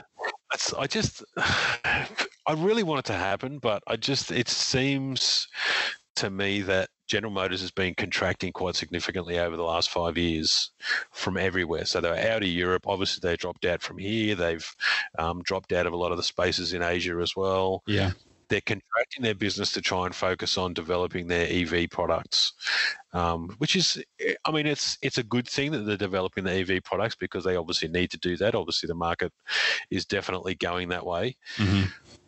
I need to see one on the road here with the wheel on the correct side before I can nod my head. I would love to think that they could do a Blackwing, but I don't even think I thought the Blackwing was an endangered species in the US, let alone in Australia. So I don't think they had any spare ones left over. They just decided to nicely give us and let. Look, there's always a parts bin somewhere that someone trips over and goes, "What do we do with this?"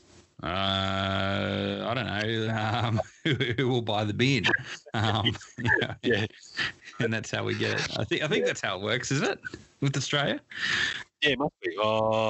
Actually, I was going to say something about that guy that got caught chucking all the V8 engines or selling them out the back of out of the storage shed.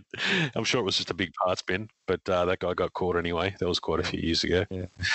But yeah, I'd love to see it. I saw a CTS a couple of years ago in the Middle East, actually. Okay. And it just stood out like a sore thumb. It looked so good, and it was the model before this. Is this CT6 they've got in the image? CT5, CT6. Yeah, so that's the twin turbo. So that's basically the Commodore engine with turbos banged on it, which is good.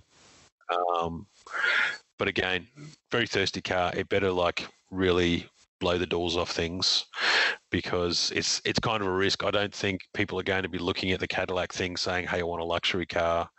I'm going to go look at an expensive Cadillac with a 6.2 litre V8. This is going to have to be taking the fight against AMG. I don't know, what do you reckon, E63s or? Yeah, it really has to. And even, like that market is just shrinking rapidly. That space, it is not an expanding space, and so it is always something that I look at and go, yeah, that's really nice. It'd be nice to have, but there's probably other things higher on the shopping list that people would prefer to go to, and like if this was an SUV, it would sell amazingly, but because it's a large sedan, it's already an endangered species. Every month we see that those sales figures shrink even further. And it's really only those European makers that are holding on to those, the 5 Series, the E-Class, and the 6. But even the A6, they only sold, I think it was 12 models or something last year. It's even there are really low production or really low sales volume. And if you're GMSV, you're going to be looking at them. You're going to be saying, well, how many do we need to sell to make, and recoup the cost of the conversion, the research development, the time, the man hours that goes into it, not just the product cost, but the man hours that goes into it. And and I think that's the whole exercise that they're going through right now, even with those evaluation vehicles, with those vehicles that they've got here registered at the moment. And say it looks incredibly long, but the car it's parked in front of is actually over the line. Yeah, I mean, it's quite big. Is it Commodore or is it bigger? It's a bit hard to tell. But I guess too, it's a Corolla that's parked behind it. But I would say, the Commodore size, definitely large car sized. It's just that front bumper that we're looking at is quite tall, which sort of throws the proportions off. Might be the I angle think a little anyway. bit. Yeah.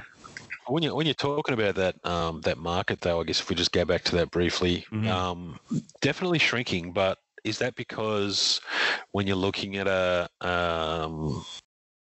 E series or an E class or a 5 series or 6 series or anything that your numbers start, your prices are starting in the sort of 2s and 3s for performance versions. Yeah. So maybe there is something there for a $120,000 fast sedan, or maybe probably 150. I would hazard a guess. It's not going to be cheap. You definitely would have to be under 150,000 to really be in that conversation mix for the European like M3s, M4s level of C63. So kind of like how Holden positioned itself where it's like M5 performance for the 3 Series price.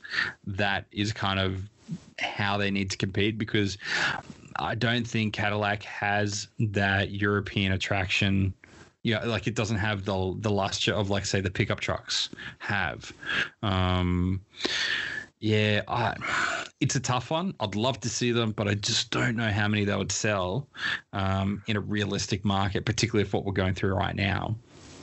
And if it was an SUV, it probably, one of the SUV variants, I think they would fare better from a production level, sales volume level, that would make more economic sense for them. Unless they were getting government support because they needed to inject jobs back into Australia. That's the flip side of what I see from a political play. And I don't really want to get political, but basically going, look, hey, we could bring this many jobs. We need this much per car to make it work, and that's how we could get better pricing. It's a tough one. I think it's a tough sell with a large sedan, particularly where fuel economy won't be anywhere near like the performance cars in Europe, because they have to, meet those stringent emissions and fuel economy is very much at the forefront of those conversations anyway, regardless of whether they realistically get close to that. But I think that's the difference with these. Like, that's 485 kilowatts of V8 power. Like, you're talking, like, that's monstrous. Like, they're not even talking like supplemented by hybrid power or anything like that. So your fuel economy, we already know a GTS, like a Gen F GTS, was a very thirsty car. Not just like, you're talking like in the 20s in terms of litres per 100. I think the LT4s are supposed to be a lot better though. So, and one of the issues I had with the Blackwings, because it's a quad cam unit, takes up a lot of space. It is quite a large vehicle, but obviously there's some pretty significant advantages when it comes to fuel economy. But again, it's a 6.2 litre V8, so you're right. He's going to like a bit of a drink. Staring at the red car, even Kia Stinger, that's at 50,000, or the rough ballpark, and sales figures for that has really dropped off after the initial excitement washed away, and they have the advantage of them being chosen as highway patrol cars, even. What else? I just lost. I lost what I'm saying. But essentially, like, and even there was talk about, whether Kia will reevaluate the next generation coming to Australia for that. And so even if a $50,000 performance orientated sedan doesn't, can't maintain the momentum of sales, could one of these at double the price or even more sort of survive? I think that's a longer term question. They're doing about because they're doing about from GMSV 1,200 a year for the Stingers. We'll happily understand your sort of, because I'd love to talk about the process of which they have to go to, particularly in the new environment, to look at what avenues they're exploring to either reduce that that production cost for them. You know, how that deal with GM works in terms of wholesale pricing for those vehicles, because obviously previously when they were buying, when other importers were buying vehicles at retail and then importing them over and then converting them and then selling them at retail, you know, that's a very expensive sort of way to do it. But if they can get sort of like, you know, that direct from manufacturer subsidized sort of pricing, and then get some. Well, I don't know. It's just it's a very messy thing. I assume they'll be coming over with, you know, the bare essentials attached when it comes to things like the dash fit outs and stuff. I assume they may just like get the additional components in boxes, but just have a dash coming that'll be pulled out and chucked out anyway. Which because, you know, it would be great if you could have an import deal knowing that these are going to be converted, and then GM could just omit from even finishing the vehicle. Like, it gets to that certain point of the production phase, it skips, you know, that interior side of the fit out and just goes completely into the container and, you know, off to Australia. So essentially built to lock up. Yeah. You know, that would be. I mean, they're already well experienced in the actual of course production of interior components and stuff. Yeah. Yeah, and their quality has come a long way since previously. But we could talk about it a lot longer. But I think in general, it's just we're getting more and more info. More of it's pointing to it, but it's just how well it's a risky play, but it is a sexy risky play. It is. Well, we're all for it, particularly if they bring the wagon version. But we're biased. Just have to build one just for us. Yep. But one that will probably sell in greater numbers is the Ford Ranger F4X Max. Kind of like the names. But yeah, it has 32-inch BF Goodrich all-terrain tires, Fox shock absorbers, 3,500 kilos of towing, and a Ranger Raptor inspired capability. You know, that's what the press release says. But yeah, 981 kilo payload, 3,500 kilo towing. It's got all your features, including Ford Pass Connect, embedded modem, Sync 3, Apple CarPlay, Android Auto. Looking at these photos, it just sort of looks like the F1, you know, just hurry up and bring the F-150 and stop doing these sort of extreme models. That's all I'm thinking. That's all right. Bite the bullet. Yeah, I think the F-150 is a bit of a challenging beast at the moment. Where they're I don't know if they've had like significant issues, but issues with the aluminium stuff. Yeah. The cost to repair something like that would be astronomical. Yeah, ridiculous. I mean, they can have the capabilities to do that in the US, but it's another brand new support capability you'd have to be able to deploy across your dealers. So, I don't mean to rain on your parade, but stop hitting me with reality. You're the one wanting the CD6, so come on. Yeah, true. Unrealistic. These do look great on both sides. Still, the Rangers, do they just? I don't know. It's hard to keep up with which one is, you know, which one should I be aspiring to own? That's my question. With all these different new models. So this one is $65,940. That's the list price. If you want the tech pack on it, so that has adaptive cruise control, semi-active like park assist. That is semi-auto active park assist, I should say. That's $800. Prestige paint, whatever, $650. But if you want stickers, your FX4 Max decal set, that's $750. So, which I find hilarious. Yeah, I reckon I'd save $650. It's $650, and a sticker set that goes on top of that paint is $750. I'd know where I'd spend the money, and I'd pocket the $100. That's what I'd do. Well, it's funny when you talk about money there too. You're looking at sort of 10 or 15 grand above the GSR that we were talking about previously, and this is more truck for your money, and you would spend that much doing suspension and wheel mods anyway. Yeah.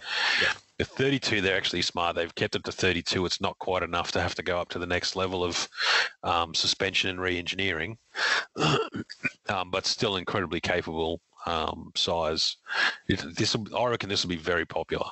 Yeah.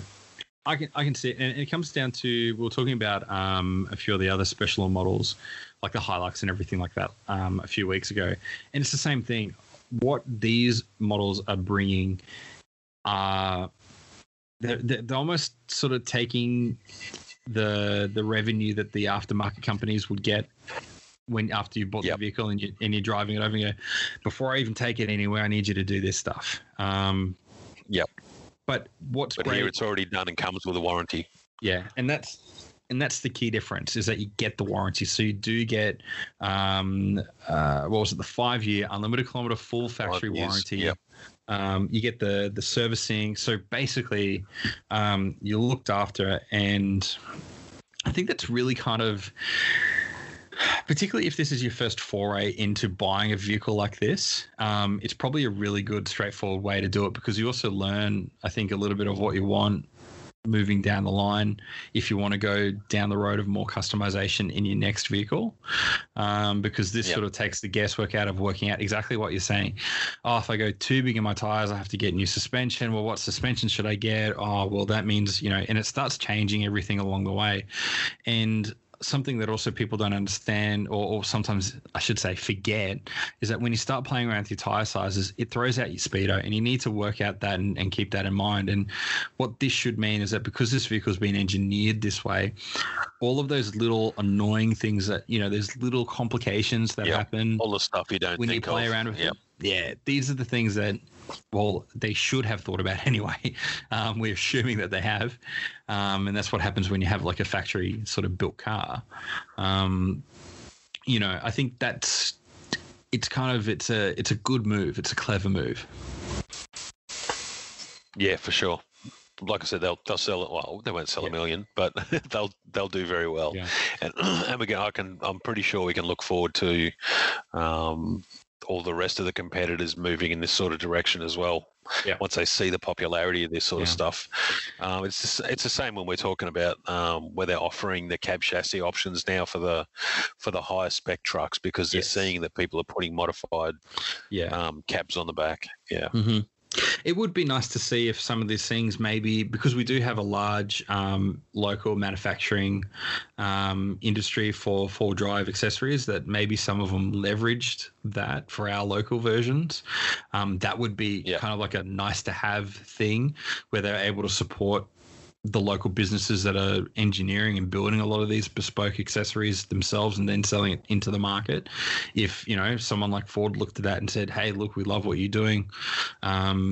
Let's work, with building a model around that. I think that would be a good, clever move, particularly, with how things are at the moment.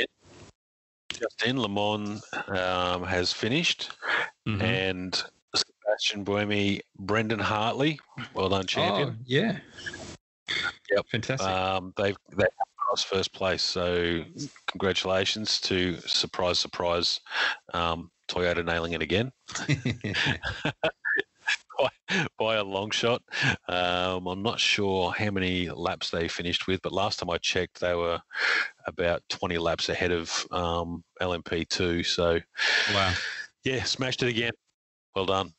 Yeah, and Alpine should be joining next year. I think they announced that they'll be joining the LMP1. So it's going to be a busy year for the Alpine guys with Formula One and LMP1. I think it's the first time in, I'm going to be wrong with this, but I think it was like 20 years or something, where both a team, a manufacturer was involved with both endurance racing, like LMP1 class and Formula One. So hopefully it brings some good competition to Toyota, who's sort of strutting around now. Now that everything's sort of walked away. That's right. Yeah. We'll just touch quickly on this one because we kind of knew this was going to happen. The Bronco is officially not coming to Oz. Yeah, I'd still say yet, because in the quote they said, look, the Bronco is built for America and that's it. There is no current plan to do it. It kind of fits with the rhetoric that we're already saying of they're only focusing on the American market because they've got enough demand to satisfy that, what they're after for it. And so if anything, it'll be down the line when they start to explore, can we use this platform elsewhere? And so I'm not really surprised, a little bit disappointed. You secretly hope that, we'll get it. But I think if anything, we will see something like the Ford F-150 before we see the Bronco, because, as we're saying offline, the enthusiast four-wheel drive market is still a niche. It's not mainstream. I think in the level of which would justify the Bronco. I know that, we just finished saying that there's so many pickup trucks with, a lot of people going out and modifying it for off-road use and all that kind of thing. But, you're talking about the Bronco, kind of fits within same as like the Defender, FJ Cruiser, those sorts of models, even the Wrangler. Yeah, it's to justify the reason those trucks are popular in Australia is because they do have a duality to them. They can do work as well. Vehicle. And Broncos are not aimed at that sort of market. Like you said, they're aimed at FJ Cruiser type markets and things like that. And they do okay, I think, if they bought them here, but I don't think they'd be a runaway success. No. They're not that powerful. I'm sure they'll be quite capable off road, but it's an American product built for Americans, and I'm glad they got one, because obviously everyone was hanging out for it. They all went crazy as soon as it was released, but I think it's got quite a limited international appeal. That's just my 2 cents. And I wouldn't be surprised, like you say, F-150 much better idea. Converted, but F-150 has that commercial application that that basically full stop. Next one is the Mini have released their Nightfall and what was it? The Rosewood editions. So they're special editions for 40 of them, of the three-door hatches and 10 of the convertibles. So they're John Cooper Works, their sleeked, blacked out exterior treatment. I'm just going to read it word for word from here. Sleek, blacked out exterior treatment signals ominous intent with specific edition badging. Sorry, ominous intent. That's usually not a good thing, I don't think. Yeah. But look, it's got upgraded JCW parts and accessories, not only targeting the aesthetic look, but obviously performance. But man, these are expensive little machines. So starting at $79.90 and $75,290 for the convertible. Look, I think if you love blacked out cars with small little red accents, unfortunately, BMW or sort of Mini, they don't really make much of a press fleet available at all, let alone up here in Brisbane. So we don't really get the chance to drive them that much. But I do have a friend who owns a Cooper S, and we have sort of played around with a JCW before. Great performance. Obviously, I've driven the M235i as well. But 70,000 starts to become a lot for a vehicle like this, and I think there's on the new and used market, there's probably a lot of options available to you if you're looking at that price point and you want a performance-orientated car. This isn't a Mini GP. If it was a Mini GP, I'd go, that's the one to buy. Don't even think about it. But yeah, I don't know. It's 0 to 106.1 seconds, which isn't, it's slower than a GR Yaris. There you go. You can say that now. And for a lot less money, I do think though that Mini, we've said it before. They know their market, and they do have a particular niche. People that buy Minis tend to just buy Minis. You know what I mean? Mm-hmm. Although having said that, my mother-in-law got one and went from a CX-3, so that's quite a change in vehicle type, and she really did only buy it because it was green and it had nice stripes on it. Yeah. But my father-in-law bought it because it is a great car to drive. Yeah. He really likes playing with it, and I'm not going to say how hard he throws it around, but he likes to give his cars a little bit of stick. And these things, they just handle so like good. Go-kart feel. Yeah, and it's true. That's how they handle. They handle really, really well. Yep. When I actually drove theirs, I didn't expect a lot, but when I drove it, I was instantly comfortable, amazed, and confident. They're a really confident car to drive. It's just they're so easy and they feel fast, and that's a good thing. So I can see why people start buying minis and then just keep buying minis. And it is a lot of money. $70,000 does sound like a lot, but I think the segment of people that are buying these cars, there is potentially enough. I mean, you're only talking about 40 editions of it. I reckon they'll sell them. I don't reckon they'll have any. I don't think they'll have any sitting around. If you jump on the website where they're allowing you to put a deposit down, you can see where they're at. Let me see if I can get an update. Last time I looked, they had sold 2. They'll be sold out. I'm telling you. Please tell me they're sold out. Where are you? 20 remaining. Ooh, there you go. They've sold half. There you go. What do you mean 20? So it's 40 all up, is it, that they're offering? It's 50 all up, but this is just the 3-door hatch. Okay. Yep.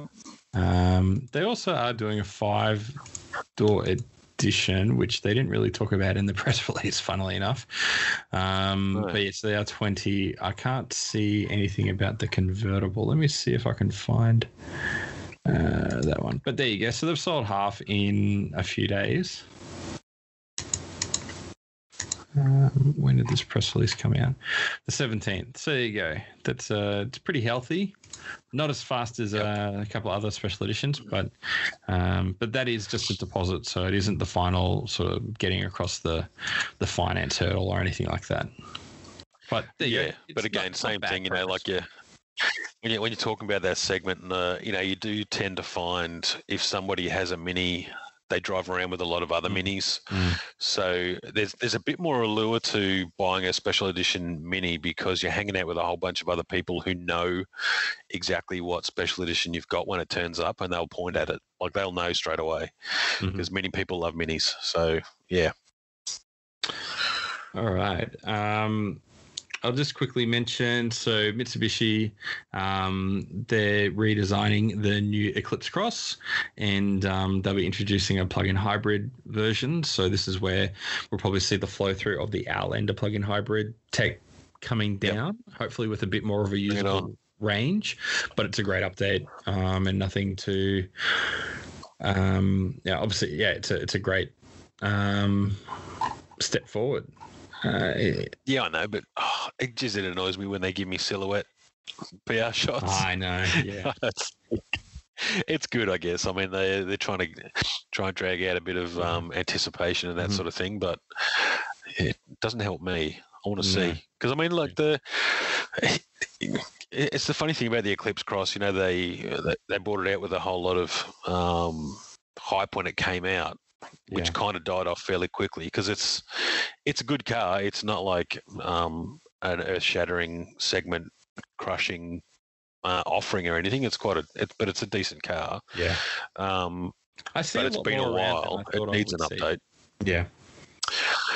I tend to think the opposite because I thought there was going to be. I thought people would see it and find something emotionally as a connection with it because it's I don't want to say a polarizing design because that's a bit cliched, but it's a different design.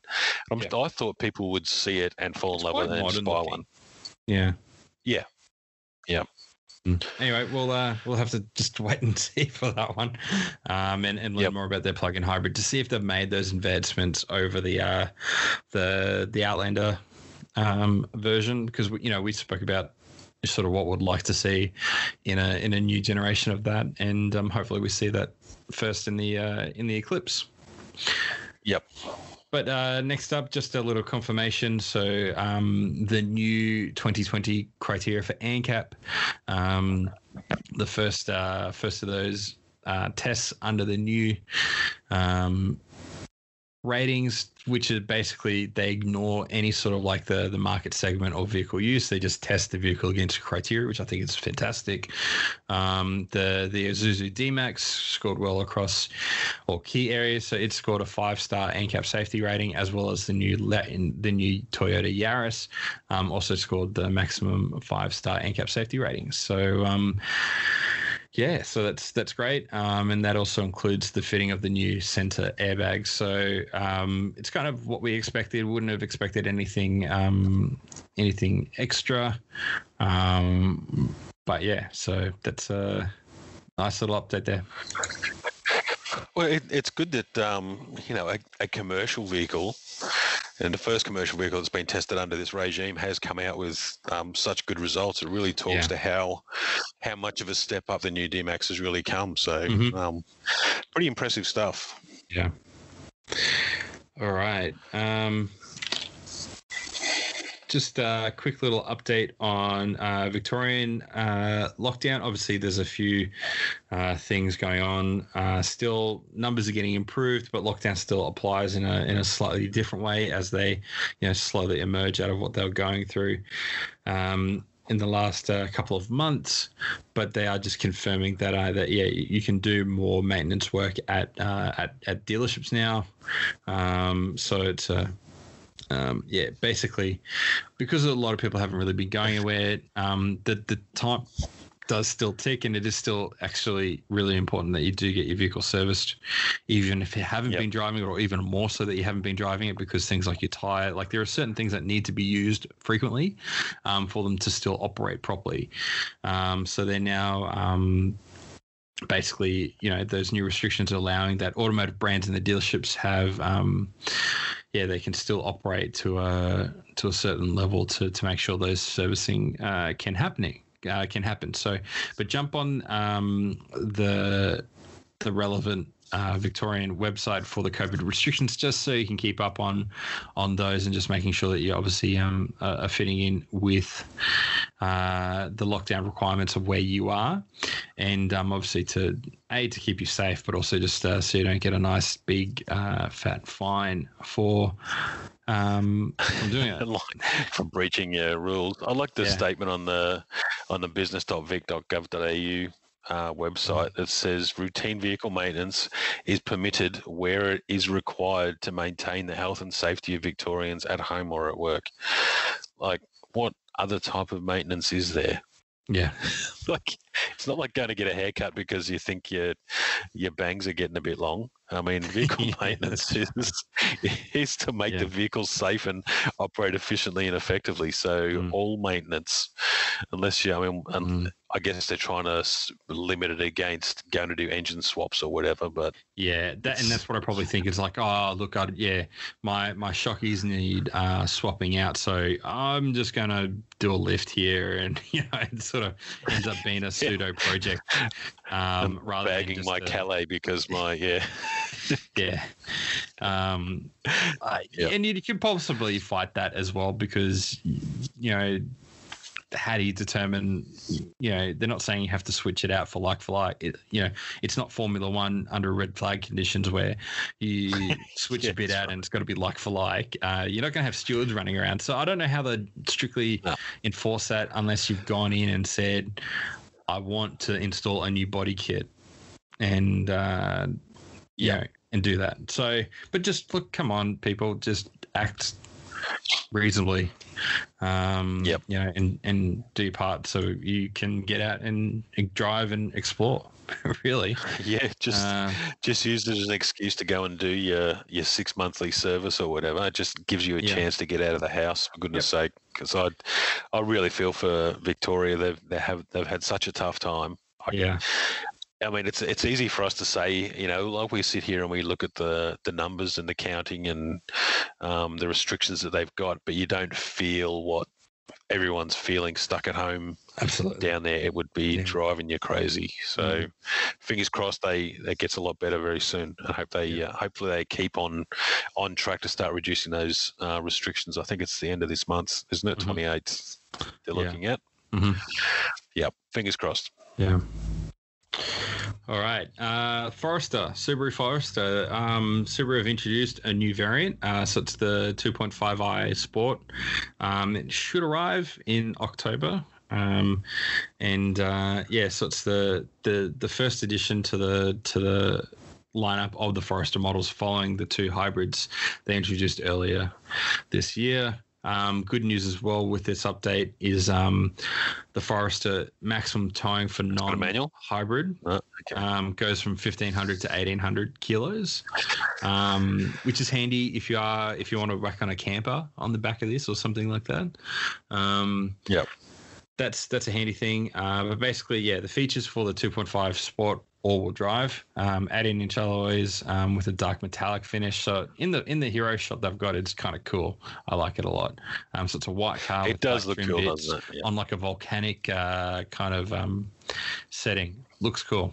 LED front fog lights, black coloured front grille surround and rear garnish, front side rear underguards with orange highlight, roof rails with orange inserts, exterior sport badging, electric sunroof, and then on the inside they've got water repellent grey cloth trim, orange highlights on the air vents and shift panel, orange interior stitching, piano black surround for armrest, chrome look edge for the power window switches. That's a really important one there. I'm glad they that attention to detail. Of all the things, someone goes, that needs to be chrome. And then you've got internal rear gate lamp and cargo room lamp, which can't be overlooked. I got to say, it's really important. What was it? Say that one again. Cargo room lamp and interior and internal rear gate lamp. So basically, you can see inside the boot at night. They're actually, being a wagon fan, when they have different lights in different places, you really notice they do provide a lot of benefit. Mm-hmm. But let's not lose the fact the chrome look edge for the power window switches. that actually probably might make it easier to find during the night. You never know. Good with those extra LEDs you got. But look, they are after my own heart by adding in those orange highlights. I love it. But this is priced $41,990. That's the list price. And that's pretty good. Yeah, it is. That absolutely. Is pretty good. And I really enjoyed. I did drive the hybrid version, but I love the Forester. It drove really, really well. Really comfy car. Good things. Yeah, you know what? I was kind of I was disappointed with the last Forester when they came out. This generation actually, because they did change the profile of the vehicle quite a bit. They went from the very utilitarian kind of outbacky type vehicle. They were a bit more rugged, and this time they've gone for a bit more of the family focus, which I think detracts from the character and the brand that they've had for quite a few years, and they worked on quite hard. They had things like the Brumbies, and then they had the WRXs. They changed the brand a little bit more, and they were things that really stood out and had a really potent character about their particular products. And so I was a bit disappointed when the Forester came out and it took away a lot of that stuff. But they do a really good job of what they're supposed to do. And I think I might have said this to you before. One of the guys that I work with, he had one, and then his lease was up, and he came in the next day and he had the same one, but it was a different color. So he went in to update his car, and he goes, "Oh, so tell me what other." Oh, actually, no. You know what? Don't tell me what else you got. I'll just have one of those. But can I have a green one? Yeah, that was it. Because they just, they're obviously doing a really good job with hitting the mark. So, so well done, I guess. Yep. As much as I wish they had a turbo all-wheel drive manual version or something, it's not there. No. All right. Yep. We had our first little official sneak peek at what Hyundai will be doing with the updated i30N. So of course we kind of knew this was coming. Updated design, new headlamps to make it look a little bit sleeker. It kind of they didn't do the full silhouette mic, but we do actually have some Yeah. renders of it. It's like they've lifted that silhouette layer, but it looks very much to me from the rear, kind of like the Sirocco, if you remember that from Volkswagen. It looks a little bit like that. But yeah, so look, Just by lifting that tail a bit. yeah. What about the bumper profile? Oh, yeah. And this is the hatch we're looking at. We're not looking at the fastback, by the way. They haven't really given us too much information on the fastback.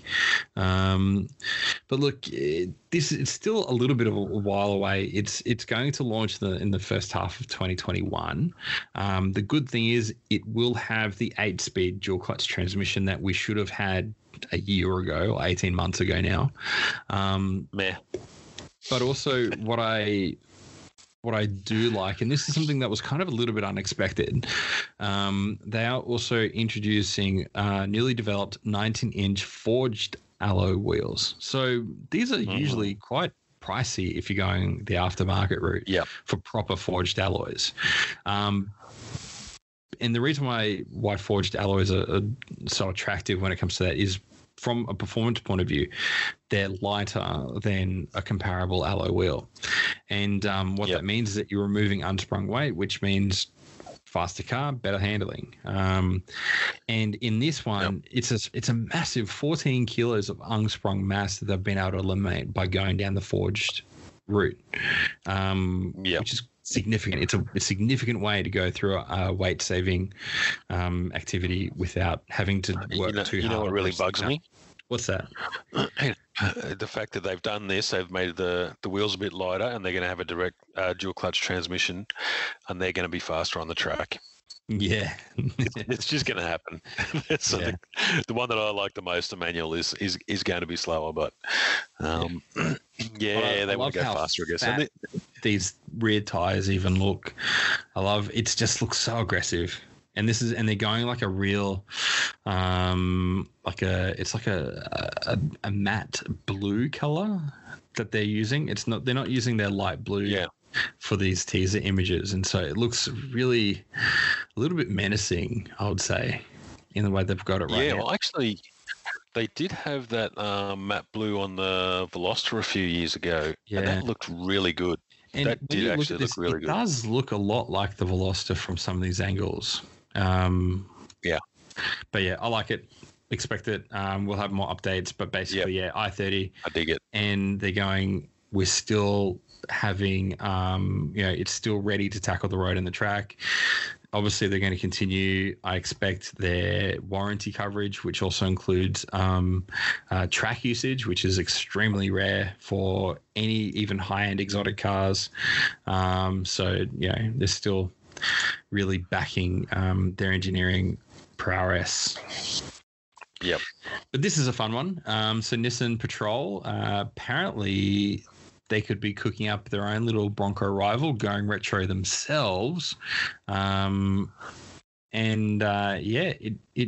basically, it's looking like the old school Patrols. And is this Nissan sort of going through a bit of a crazy time, because they've shown off the Z Proto, which is the 400Z, and that has very much got a retro mod kind of feel to it.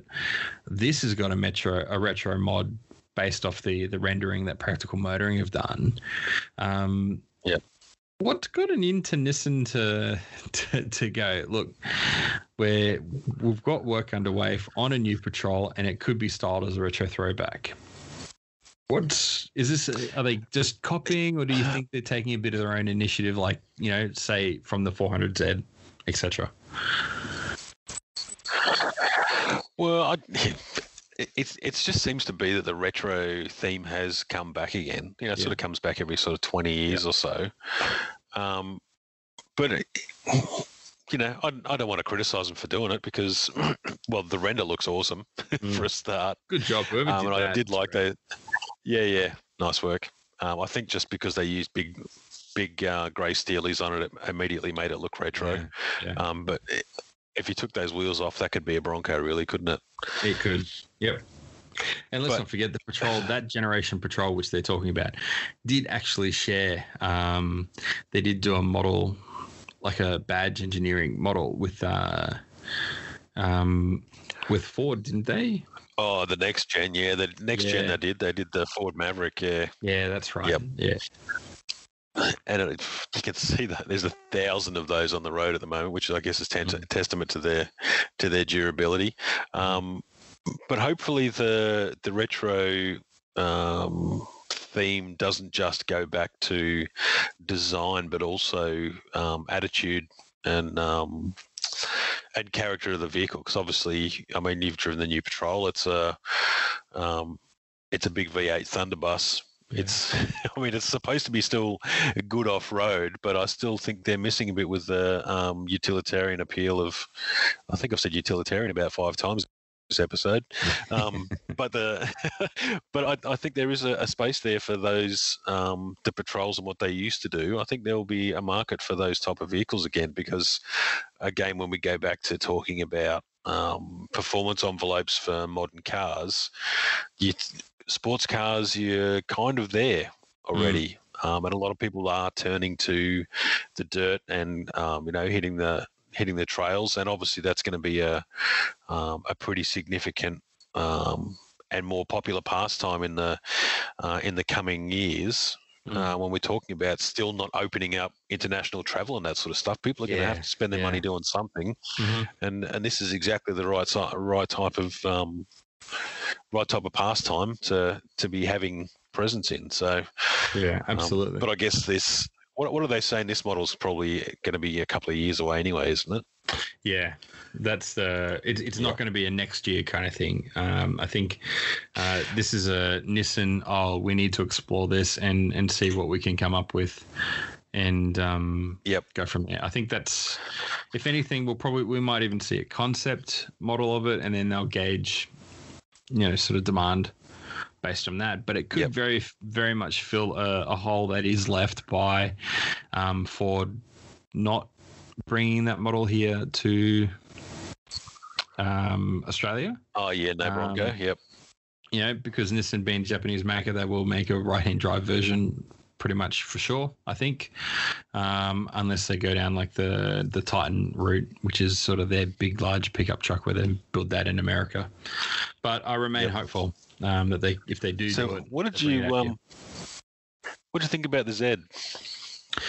I thought it was quite a good design. Yes, I liked it. I think it's very clever based off. So at the end of the day, it basically is a rebodied 370Z, which from a cost-saving point of view, I think it's extremely clever, because the 370Z is an excellent base to build off.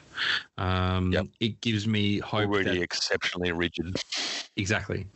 So that they don't really have to do much to that. They can throw more power in, add a couple of mod bits in, and I think they could be onto a pretty solid entry if they maintain a similar price point as the 370, or even get a little bit sharper on the pricing, because they've been able to get the life out of that platform. And so the scale, economies of scale says that it should get cheaper over time, and so that should be an advantage moving forwards.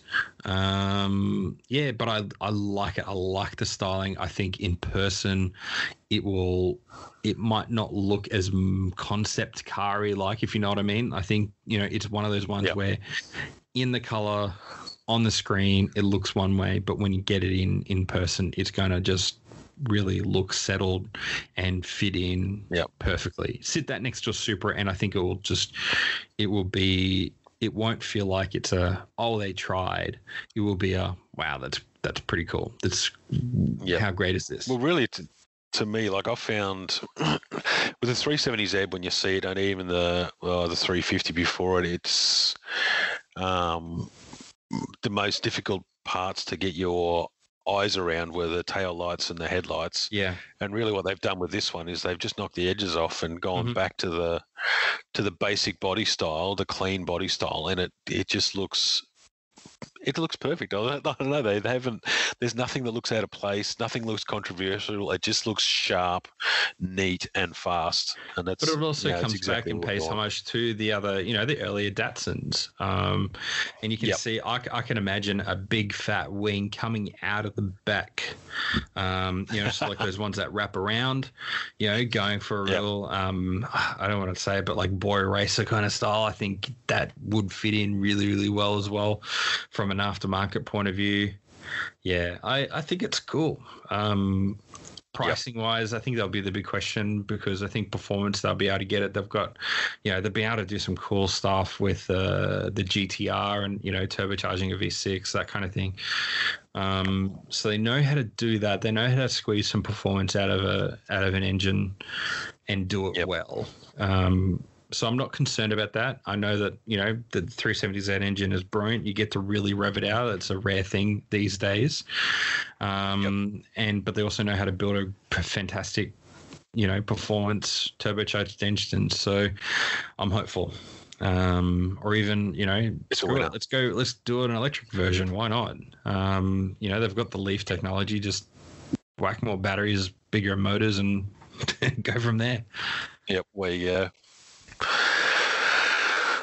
Yeah. All right. Well, let's smash through some of these. So, Volkswagen coming out with a press release saying, look, they've done well. They've taken 400, or let's look at it from the dealer's point of view. Volkswagen have stolen 433 vehicles of sales away from dealers. From dealers. Yeah, to the value of $26 million.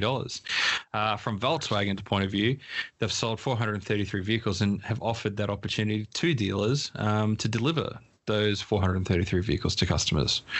Either way, I think it's a sign of moving forwards. And I said that all as a joke, but basically, it is a kind of what a lot of dealers even themselves have been trying to get towards, of being able to sell a vehicle online, because you can basically buy everything else online. So why couldn't you buy a car online?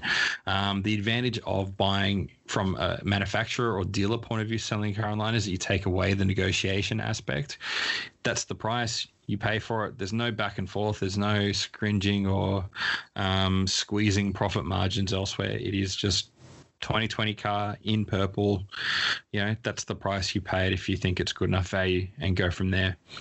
What they've also done is been able to sell 340 or 349 online customers have been able to purchase a Volkswagen Care Plan, which is basically the servicing package. Service pack, And look, that kind of makes sense. You shouldn't have to go to a dealer to do that. I think, like, even I know car manufacturers selling that, you could just call them up and they'll sell it to you. So adding online is just a no-brainer. I'm not really surprised by that. Do you think the the lily's being gilded a bit by the fact that we are in COVID restrictions at the moment, which has pushed people online anyway? Is it just I mean, this is since January. 433 is not. It's not massive. Huge. Yeah. It sounds like a lot because they're adding 26 million. Like, they're saying how much that's worth at $26 million. So it makes it sound bigger than it really. Are you doing the maths? Yes, I am right now.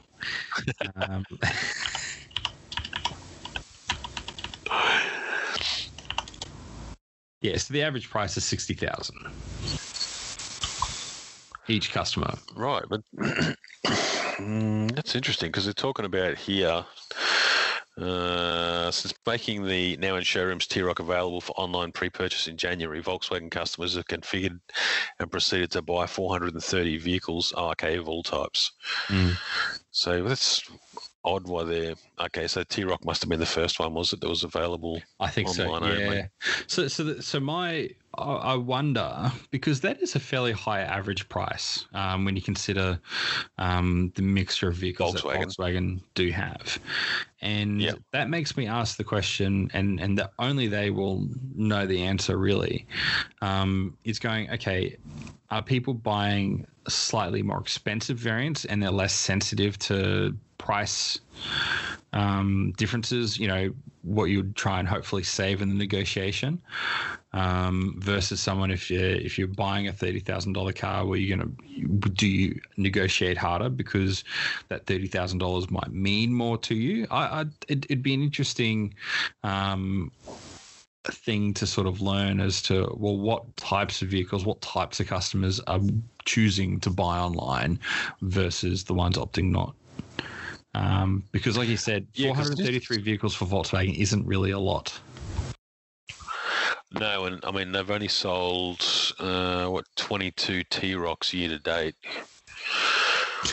So it's not the T-Rocks. No. And 19 of those was this month. So, yeah. I guess it is good, though, that Volkswagen have got this all set up and ready to work. Yes. I mean, I remember last week we said I did set myself a date to go onto the Ford website and try and do a virtual test drive of the Puma. Yes. And that was just advance warning. You can't actually do it yet. But you will be able to. Okay. Well, you couldn't when I tried to do it on Monday, so yeah. Maybe it was just my skills. Actually, they've already sold 2 of them. I don't know how they did that. Congratulations.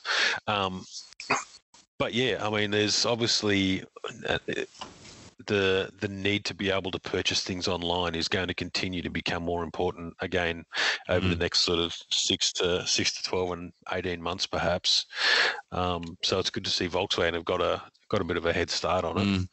So in terms of numbers, so far this year in 2020, Volkswagen have sold 26,000 cars. 433 vehicles is just 1.6%. Yep. Which has been sold. So maybe they're celebrating a little bit too early.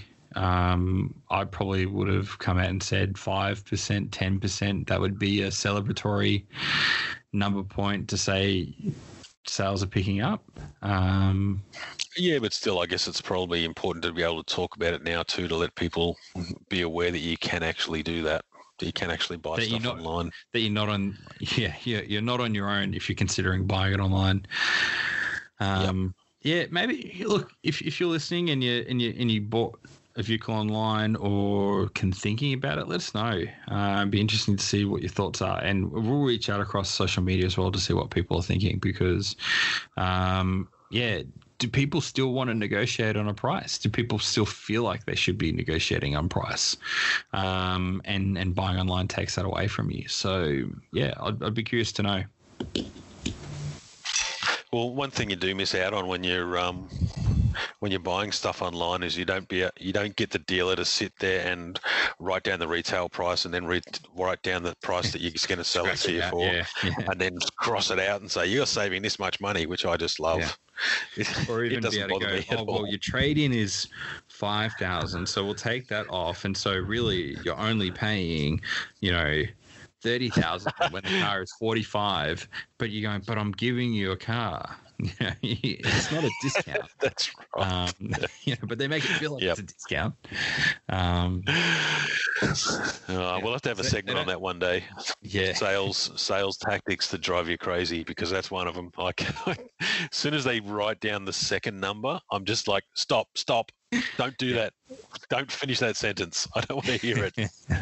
You're not selling a lifetime CD set. Yep. But you're trying to tell me that the shipping and handling is a good deal. Yep. But yeah. Look, if I get steak knives, I'm not buying this Arteon. You can forget it. That's right. Yeah. I can't remember if we spoke about this, but we definitely did show it off. The Hyundai Tucson. It is the best-selling model for Hyundai worldwide, and I think it's a solid update, isn't it, for the car? It's certainly a new. It reminds me a little bit of the Nissan Murano when they were introduced. Do you remember that? Yeah, I do. A little bit, this car? Yeah. My screen, picture. Just with 2020 styling, but yeah, look, it's funny when I first looked at it. I I liked it more. Now I look at it, I guess I'm maybe getting a bit more used to it. It's very, I don't know. Those tail lights are starting to kind of bug me a bit now. What do you think? I reckon seeing it in real life is going to make a big difference. Yeah, because these are the sorts of cars you need to be like looking at something like this and walking around it and seeing the light hitting it rather than just looking at the CGI images of them. I reckon it could look quite good. Okay, I don't see the Murano, but I just sent through an image for you to have a look at of a 2006 Nissan Murano, and I'm going to copy in. Is it the same color? Nah, it's slightly different color. Actually, I will use the same color. There you go. I'll Where'd you send it? Through which way? I posted it in our show notes channel on Slack for you. But disregard that second image. It does too, but no, that's the Tucson. Hang on. Yeah. Hang on. If you're listening at home, just look for a. Here we go. Just look for a 2006 Nissan Murano. It was funny when these came out too. I thought, oh, this is a stupid idea. SUVs just will never take off. Yeah, that's right. but every time I've talked to a Murano owner, they've always loved them too. Yes, they were quite popular. We just never got the follow-up generations. They've remained in the US, but we just never got the follow-up generations. I reckon the X-Trail and the Pathfinder didn't leave much space, particularly when they brought in the Dualis and those things around the same time.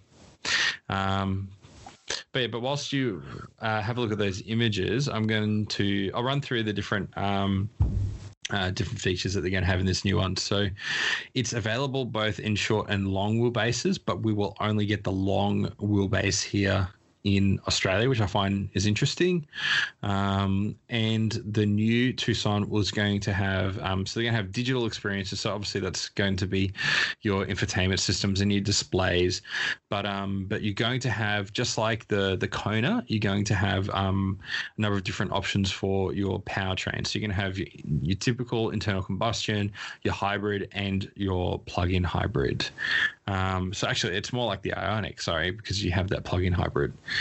And I think that is probably the biggest new thing in here. It reaffirms Hyundai's movement towards that, and we'll start to see probably more momentum going into those electric and hybrid versions.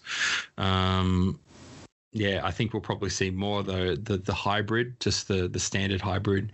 I have a feeling if the Toyota RAV4 is anything to go by in terms of hybrid sales, I think the hybrid will be the seller here.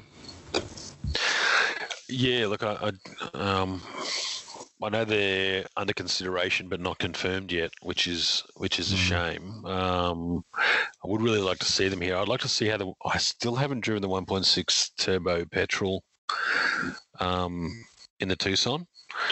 Yeah, but the 2-litre diesel is a pretty handy piece of gear, and I think it was my choice too. It's a nice engine. So, but Murano and Tucson, same car.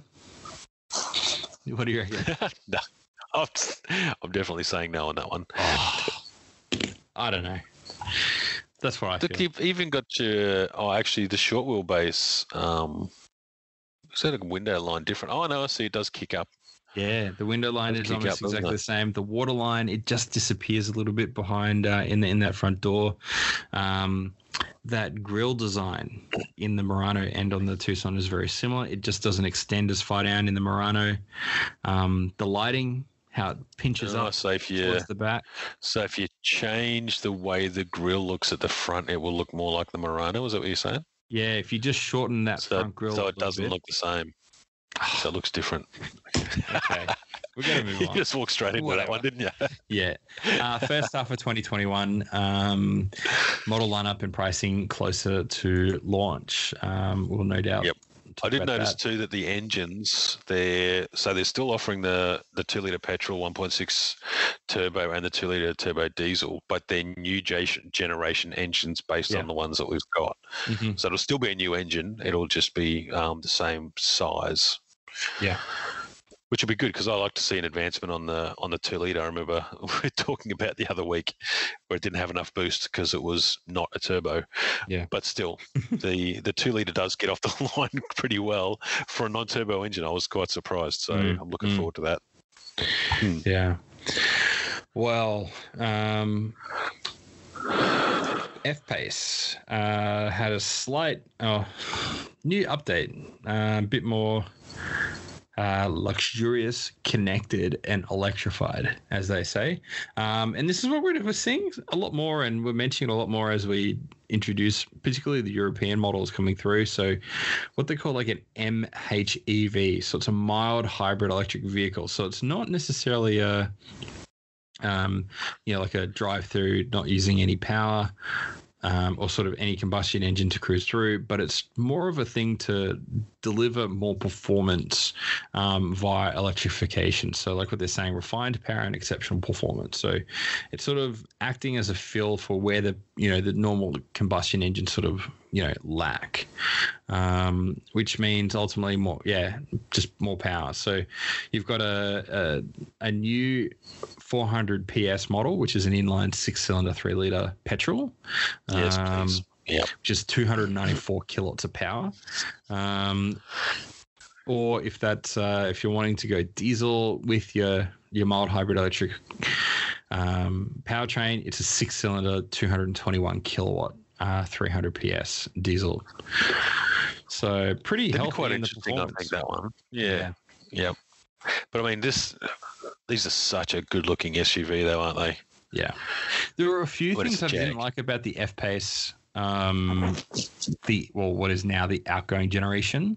But from a look point of view, I've never had the Jaguar just have this brand reputation, which is instant, like, like that whole Jeremy Clarkson, like, I drive a Jag, and people just like it instantly attracted to it, because every time, like when somebody would say, "Oh, what are you driving this week?" and I say, "Oh, it's a Jaguar F-Pace," and like, "Oh my God, it's a Jaguar!" And these are young people too, as well. Like, it isn't. I'm talking to the retirees at the coffee shop or anything. It's like they've got massive brand appeal. It's not necessarily translating into the sales figures the same way as maybe like BMW and Mercedes, even though they're very much in that mix. But the brand attractive, how attractive it is to the audience, they love it. And with this, the R-Dynamic P250 is available from $74,990, so it's even a healthy price as well for what they are. That's like crazy, but I mean, that is pretty good for such a good looking vehicle. Yeah. Mm-hmm. And like I say, it is a Jag. Yeah. 75 seems pretty accessible. I don't know. It does. We're talking about a $70,000 Mini Cooper. So you go, well, this is pretty good value. But it hasn't got red calipers. I'm not sure. No, yes. But look, they just do a good job in terms of the interior design is nice. It is just, it's exactly what Jaguar is. It's sophisticated. The exterior design just is beautiful. And with these new engines, the performance is definitely there. It's definitely not lacking. There's nothing to complain about from there. But yeah, look, even, so right across their range, so the pricing range they've got at the bottom of here. So the R-Dynamic S P250 which is what we said, starts at $75,000. To go up to that D300 diesel engine, it's $94,940, or the petrol P400, $97,400, or if you want to go the HSE, which is sort of like your top spec, is $109. Now compare that to something like the X3 or even X5, if you really wanted to, slightly larger car, but talk about pretty competitive on price. When even looking at the I guess you could say the big boys in that SUV market for the luxury stage. Yeah, and it's nobody is going to swivel their head at another X5. Exactly. Yeah. But a Jag, 100%. they'll see it. Mm-hmm. Yep. Yeah. It's and even it's just got its own level of appeal, and I don't think people realize the price point of which they sit in these days. If people, well, everybody listening now knows, they're actually not bad value. Which I don't know. I don't even know if people who want to buy those sorts of cars want to brag about if it's good value or not. But I don't think they're dollars and cents. Age of COVID. Let's cut to the chase here. Yeah. But let's quickly touch on, and then we'll call our international news a fast round, because we've already had everybody here sitting for a while. But I do want to touch on our Bring a Trailer. Did you find anything this week that caught out to you? No, I did not actually look at Bring a Trailer today. So you tell me what you've got. Okay, I went all out. I've sort of been everywhere the last few weeks, but I'm a big fan of orange, so it's kind of an easy decision from that point. You're a big fan of what? Orange? Orange, yeah. So it's a 2008 car, so it's not a spring chicken in terms of age. 12 years old, but it's a Lamborghini Gallardo Superleggera, but it's twin turboed. And if anybody knows what a twin turbo Lamborghini means, it knows that you're making a lot of power. Some are getting up to well over 1,000 horsepower, even some up to 1,500 horsepower. So particularly with this one, it is a twin turbocharged underground racing, which are the ones which are in this generation really push the boundaries of what's what is possible into it. It looks clean, well documented. At the moment, no bids on it, but it seems to have just started. So it'll be interesting to see how this one goes. Well, I heard from an owner that you can't fit a carton of beer in a Gallardo. You have to split it in half. So I'm going to have to say no on that one. Mate, just get it incredibly impractical. It actually didn't take me long. I just looked quickly, and the current bid for the car that I want is $251,000, and it's still got 13 days left. Oh, gee. What's that? 1935 Auburn 851 SC Boattail Speedster. Man, it looks awesome. This was actually, when I first started collecting die-cast cars, this was my first models of yesteryear die-cast car. Actually, no, it wasn't. It was my second. My first was a Stutz Bearcat. But I always like the Boattail Speedster. They just look awesome. They got the big side pipes coming out the side. Yeah. The real 30s, like hot rod looking type cars. So the tires there was are that. Real funny though, don't they? They look small. Oh yeah, for the size of the car. They look kind of truckish too. Yeah. Well, actually, these cars are actually massive. They're not like monstrous. The little Italian things. They are absolutely monstrous, big truck size, basically. It was looks like it's out of Grease, the movie. No, Grease Lightning. Much classier than Grease. Come on. But the other, and I only picked this one because it's got tri-spoke mags on it. 1991 Mercedes-Benz 500e Brabus 6-litre. Oh, nice. Yeah. Oh, it just, maybe they've lowered it a little bit too much, but who cares? And a large 6-litre V8. Other Brabus modifications, including lowered suspension. Okay, it's Brabus suspension, so I'm happy for it to be lowered by them. Performance exhaust, Alcon front brake calipers. I don't know what colour they are, though. Can you see? 18-inch spoke wheel, 3-spoke wheels. Yeah. Oh, yeah, no, those awesome wheels are getting in the way. Yeah. Oh, body colour bumpers, that's important. Recaro design leather front seats. Does it have chrome around the window switches? Oh, it must have. No, it'd be blacked out. And it's probably shadow chrome. Oh, look, it's not worth it then. But like even these, like the '90s E-Class Mercs, the interiors. This one's like black with wood trim dash. Yeah. They just look very '90s. I don't know. There's something about them that just always grabs my attention. They just look awesome. Yeah. But yeah, I'd certainly take this one. It's got a 6K red line for a 6-litre V8. That's got to be fun. And if anybody's interested, for $33,000 so far, 2 days to go, there's a 4,500 mile 1981 DeLorean. So if you're wanting to go back in time or future in time to escape 2020, maybe that's the car for you. Did you say it's done 4,000 kilometres or miles? Miles, yeah. I bet you that's not because they've been trying to stop it from racking up miles. It's just hasn't been able to drive further than that. Well, if you look at the comments, it's there's a lot of scrutiny around the cooling tubes as to what is happening with that. So, yeah, but still, $33,000 is pretty good money for those. It's a pretty expensive speed bump.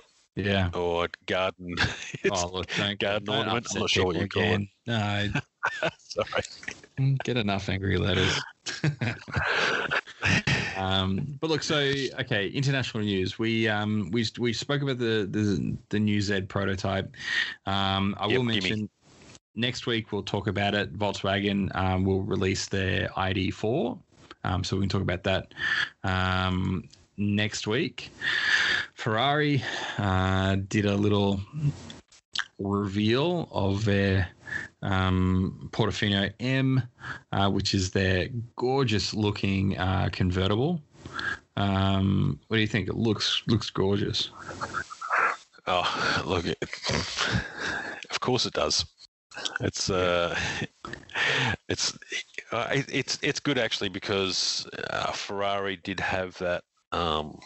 Quite an extended period of time where things looked racier rather than they didn't seem to lose a bit of elegance. They just went for the flat out racing pedigree type look, and I do like when they put a bit of elegance and a bit of svelte surface. I don't know what the word, surface tensioning stuff, but they just Ferrari have got a great history of building great road cars.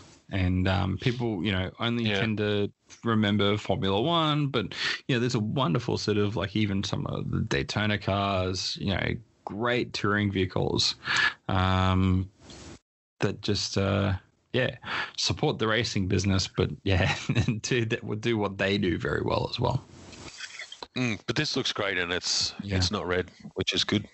It's got the red interior though. I know. But this is a beautiful looking car. Yeah. Fantastic. So it's if you're in the market, tell Ferrari that we sent you and would love to do a review when it lands down here. But look, so Ford, they acknowledged sort of the leaks that happened. I think it was last week or the week before, the Bronco Raptor that's been teased or sort of been discussed lately, and basically on the Autoblog thing, they've got an image of a heavily camoed but very happy looking Bronco, just because of how they've done the camo. It looks like a beaming, smiling face, and Autoblogger said, "Is it a bird? Is it a plane? Is it a Ford Bronco Raptor? Is it going to be called the Warthog?" In order, the answers are no, maybe, and maybe. But what's great about this photo is that Ford have shared this, and they said testing. Is this thing on #Ford Bronco? And it looks great. But it looks like they give us a tease that there's quite a lot of happening in that suspension and drivetrain area. Yes. It looks like it's having a lot of fun and it's working hard. You can see a lot of hardware in there, actually, can't you? Mm-hmm. Yeah, it's wonderfully lit. A lot of reflections. You can see a lot of what's going on. But no, it looks like it's going to be one hell of a car. Testing photos, professional driver on closed course, always consult owners manual before driving. This has been photoshopped. Oh, yeah? Okay. use appropriate Photoshop, it says at the bottom. No, it's... But they are doing this on full send. Well, yeah. Well, potentially. It is a closed course, I guess. It could be a closed studio based on the lighting from underneath. But it had to happen, as like I was saying before, because they just wanted to prove me wrong when I said the Bronco didn't have enough power. Make a powerful one. Yeah. But I mean, it's America. Of course, we're going to make a more powerful one in time. So they're saying it could be a 3-litre EcoBoost V6, which the Ford Explorer over in the States, which we don't get here, ST, which would have about 400 horsepower, depending on how Ford plans how to tune it. So, yeah, that could work. Did you see Michael Levine's response to that post? No, I didn't. What did he say? So he's got Frank Drebin standing at the front of a fireworks thing saying, "Nothing to see here, nothing to see." That's brilliant. Yep. All right. What else? Yeah, that's going to electric F1. Yeah. I guess that really not a surprise. Ford is, just like every other auto company, particularly, like what GM have been doing. They're going down the route of electrification. And so, they're building a huge production facility and for the start of the production of the all new F-150, but also the electric F-150 plant.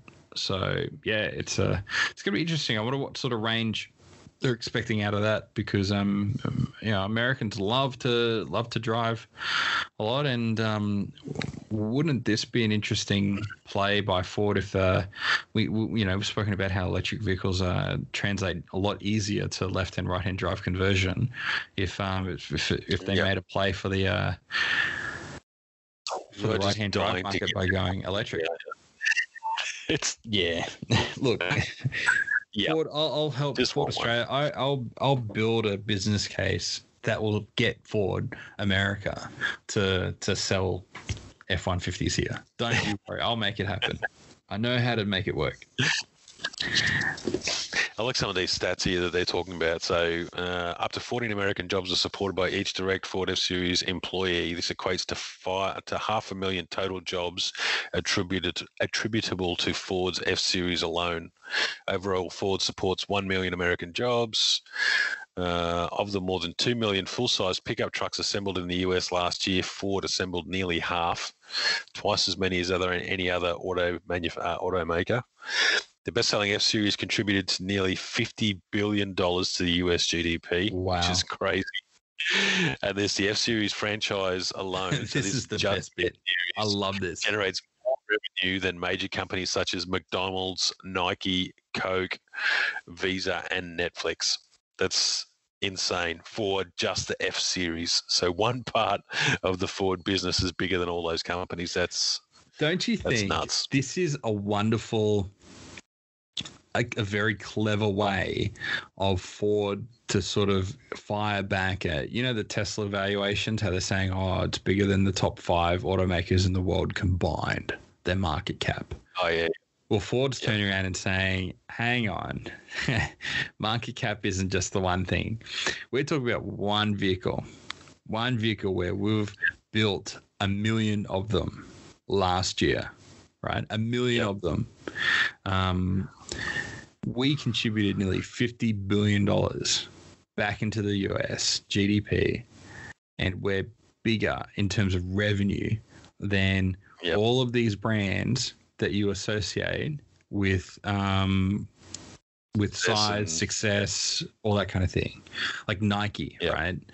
And Visa, and even a tech company like Netflix.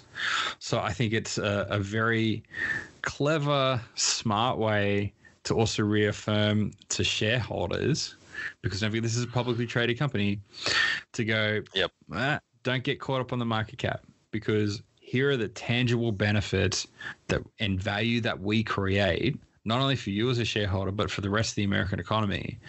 And really making a case of going why this is important. And I think that's crazy numbers. But when you read between, I don't know, I could be completely wrong, but I sort of see this and go, reading between the lines of what they're actually saying and what they're sort of pointing out in that way. And you go, that's brilliant. It's a really good way to show the value of which they're creating. Yep. Especially those, like you say, those brands they're talking about. And I always remember learning about Coca-Cola when they got so popular that instead of trying to figure out how many litres or gallons they sold per year, they started measuring their success in the percentage of total liquid intake per person in the country. That's how massive they got. And the F Series is bigger than that company in regards to revenue. So that's not insubstantial. That's quite large. Yep. That's imagine, and I guess this is the argument that some of the car makers tried to make before, they ended up closing up shop here from manufacturing, is trying to say, well, look at what we contribute. This is why we're valuable. But I guess it's just not the same scale. It really, really puts into perspective, I think what we said, we'll barely be on track to scrape 1 million cars sold here in total. I reckon it'll be like 800 this year, maybe. Yeah. And look at Ford in America, one car of theirs selling, or producing more than that of our entire market combined. Yep. Yeah. Cool. Still want one. Make it happen. Of course. But look, this is probably the coolest thing I've seen all week. And you really have to see the video for this, but it's the GMC Hummer EV. It's going to be revealed on October 20, but they're slowly turning the tap on the teasers. And it's a 27-second video, and it's the last 3 or 4 seconds that really matter. And it's showing off the crab mode feature. And basically it's the 4-wheel steering capability, allowing it to move in a diagonal direction. And they're saying, it's functionality that is tailor-made for off-roading customers. No, I've never seen this before. It's one way to, we see Porsche and other performance car brands and even truck companies using 4-wheel steering to be able to make a car go around a corner in a tighter radius.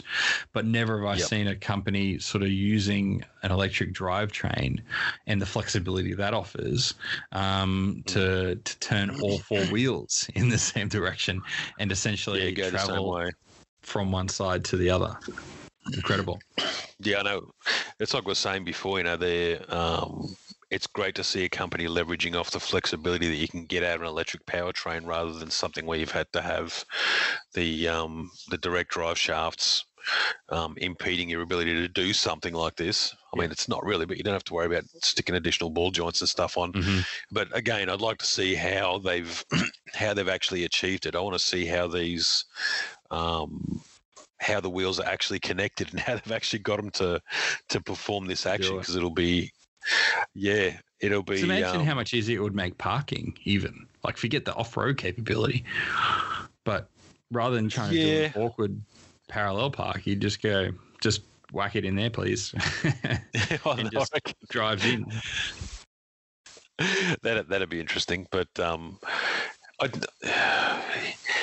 I'm trying to think about when you're off-road, when this would be most useful, and it's like you would have done on the weekend when you're approaching rocks and you're trying to climb rocks. If you don't get your approach angle right, if you're facing the wrong way, this is just another way that you can modify the position of the vehicle to get the best traction to it, to tackle the next rock or the next issue.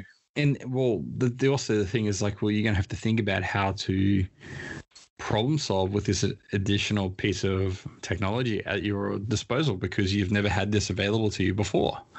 And so you're open you will have to think about, how can I use this now in a way that, you might not ever use it. But there could be people out there. Because don't forget, you have a huge amount of torque available with the electric motors that you can't get at such a low rate with a traditional combustion engine. So you also get that advantage too when going over tough terrain. Yep. Yeah, because that's often the issue when you're trying to get up over something. You've got to rev it harder to try and get that extra torque. Whereas here, you just away you go to start crawling. Max torque at 0 revs. Mm-hmm. So very cool. And we know it's going to look awesome too. Yeah. Oh, even the teasers. I'm surprised I haven't seen anybody blow it up. Extremely close, but yeah, because they do give a little bit of a hint of an overview shot in that video. But yeah, I hold high hopes. I'm pretty excited. I think a few people are excited that Hummer is returning as a brand in this way. I think it was a bit unexpected to do it this way. So tell me, if you had the chance, new Hummer or an electric F-150? I might have to come back to you on this one because you'll be thinking about it for the next hour. No, look, on first thing, I would say Hummer. And the reason why is this. The F-150 in electric form will be like what we've always seen, an adapted platform. I know what you mean. To do that. Yep. So they've taken out the combustion engine, whacked in the electric drivetrain, and there's nothing wrong with that. Like we see that all the time. But the Hummer, and particularly with this, it's kind of like the Bronco where it's engineered in a very specific way to do a very specific thing. And you get or hopefully, because we haven't seen it yet, you should get all of the benefits that provides. And like this crab mode, this is like we really haven't seen anybody leverage an electric drivetrain like this to offer a totally new capability over and above, faster acceleration or quieter driving. Like those, Rolls-Royce have been working on quieter driving for however many years, that's all they do. The faster, well, everybody's making a faster car. It's just that, and then you start reaching the limits of what physics allows you to do with the material, like, the tire technologies. And that's why everybody's sort of stuck in that 2.8, 2.9 second ROM. And then there's only a random set of cars at 1.9 seconds. But even, we've never seen a production car arrive with those claims yet. And you've got to still be able to get a human to drive it too, which kind of a bit of a limit on that acceleration. Yeah, but yeah, I get what you mean. It's what they're doing. New it's a new. Hopefully, they're applying that new thinking. That's what I hope, and that's what would make me excited for the Hummer over the F-150. There you go. But what about this one? Volkswagen. My link isn't working for some reason. But the Bugatti one. Yeah. But essentially, Volkswagen could be selling the Bugatti brand to Rimac Motors, which are the electric car company, which is, funnily enough, 15% owned by Porsche, as well as a whole heap of other brands, including, I believe, off the top of my head, Mercedes, and a number of other automakers. So this is a continuation of what we see with Volkswagen trimming off some of its enthusiast brands. So rumor has it that that they're considering selling off, I think it was Bentley. Who else was it? Was it Lamborghini as well? Sort of trimming the fat and focusing on some core areas.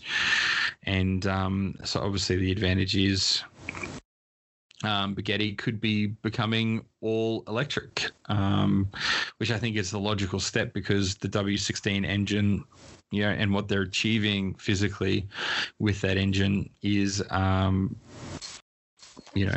are really the limits of ICE technology, isn't it? Mm-hmm. Yep. And so electrification is the next logical step, and they've got the right investment. So it could be an exciting step moving forwards. And when you got a car that's running 16 radiators, I don't think you can go much further than that. No. Nothing they just went, yeah, okay, let's just go electric. Yeah. Yeah. I'd like to see the old EB110 body style come back, actually, that wedge.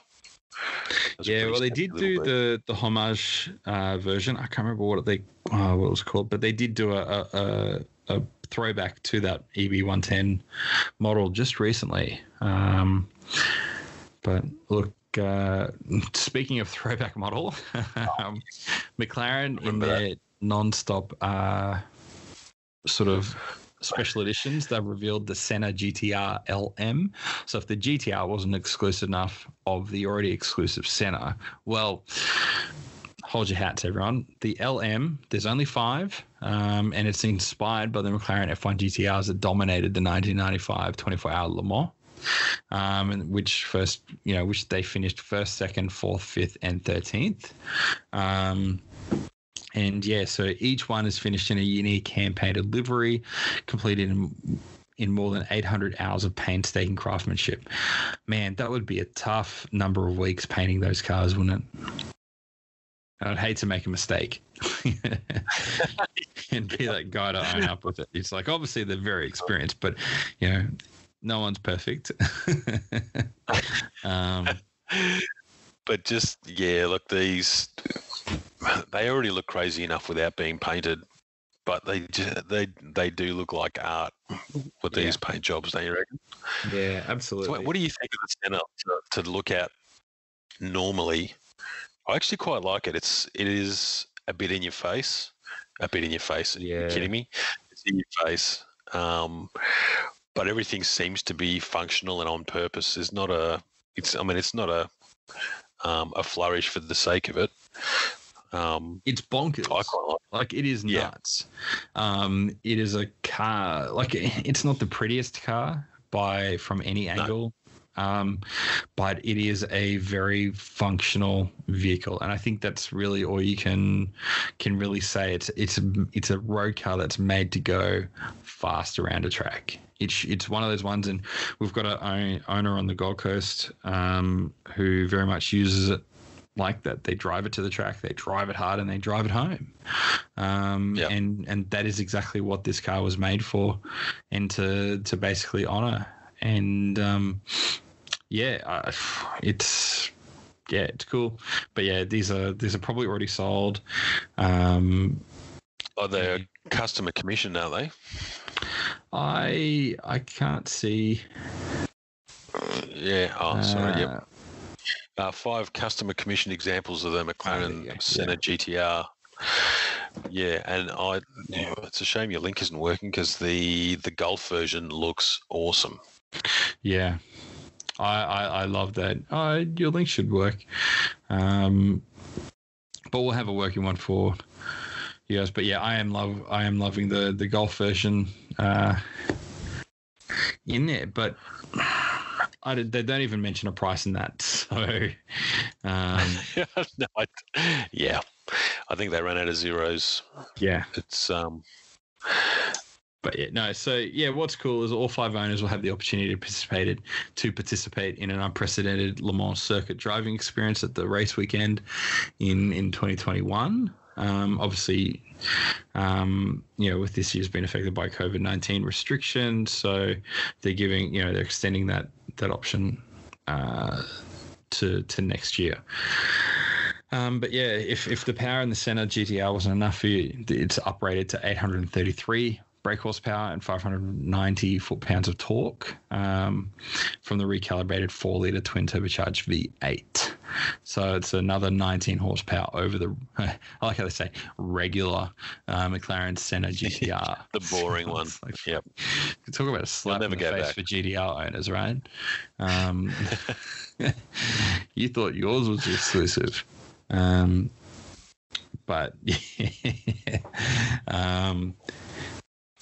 But I think it's extremely cool. I wonder how that people fight over which variant they would have preferred, because they did one. Each one is different, and I'm sure each person has a sort of set of preferences.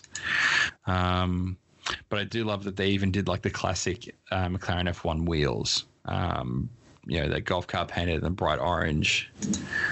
with those bright orange wheels. I think it's just, spectacular. But look, is there anything else? No, I'm just going to sit here and look at these. Look at the ground effects kits and everything. You continue talking, Ash. Well, look, boy, a lot of news this week, and we even, that's the express version, because we didn't talk about some of the stuff because Joel isn't here this week, and we don't think it would do it justice. By motorsport expert. Yeah, so it's but yeah, there's things like what was it? Where is it? Oh, I can't find it now. Like the Aston Martin racing simulator for $70,000. Alpine is entering Le Mans as well. We did mention that. Peugeot as well. Yeah, so it's a fun time in motorsport, actually. But look, we won't hold you on any longer. It's pretty late at the moment. We're just about to crack Monday morning. We really got to get better at this. We spent over an hour talking about the stuff we're going to discuss, and then we basically repeat the conversation. We really got to get better at that. But 6 months in, when are we going to learn? But no, thank you. If you've made it all this way in the podcast episode, we'll be back again next week. Make sure you rate and review us on iTunes or on the Apple Podcast app. It really does help. You can follow me at Daily Autofix. You can follow Joel at Joel Strick Photo, and of course Mick McWilliams at Low Flight Tech. You can or just Low Flight on Twitter. Oh, yep. There you go. You really got to unify your brands, dude. I haven't got time for that. And never a good time for that. No. But then you can also, if you do have any questions or want us to review anything, such as the Portofino convertible, let us know, and we'll forward those emails to the manufacturer and say, look, see, proof that people want us to do this. But yeah, you can do that at shows@dailyautofix.com. But yeah, that's it. Thanks, Mick, for joining us this week. No sweat. See you next week. Yep. All right. See ya.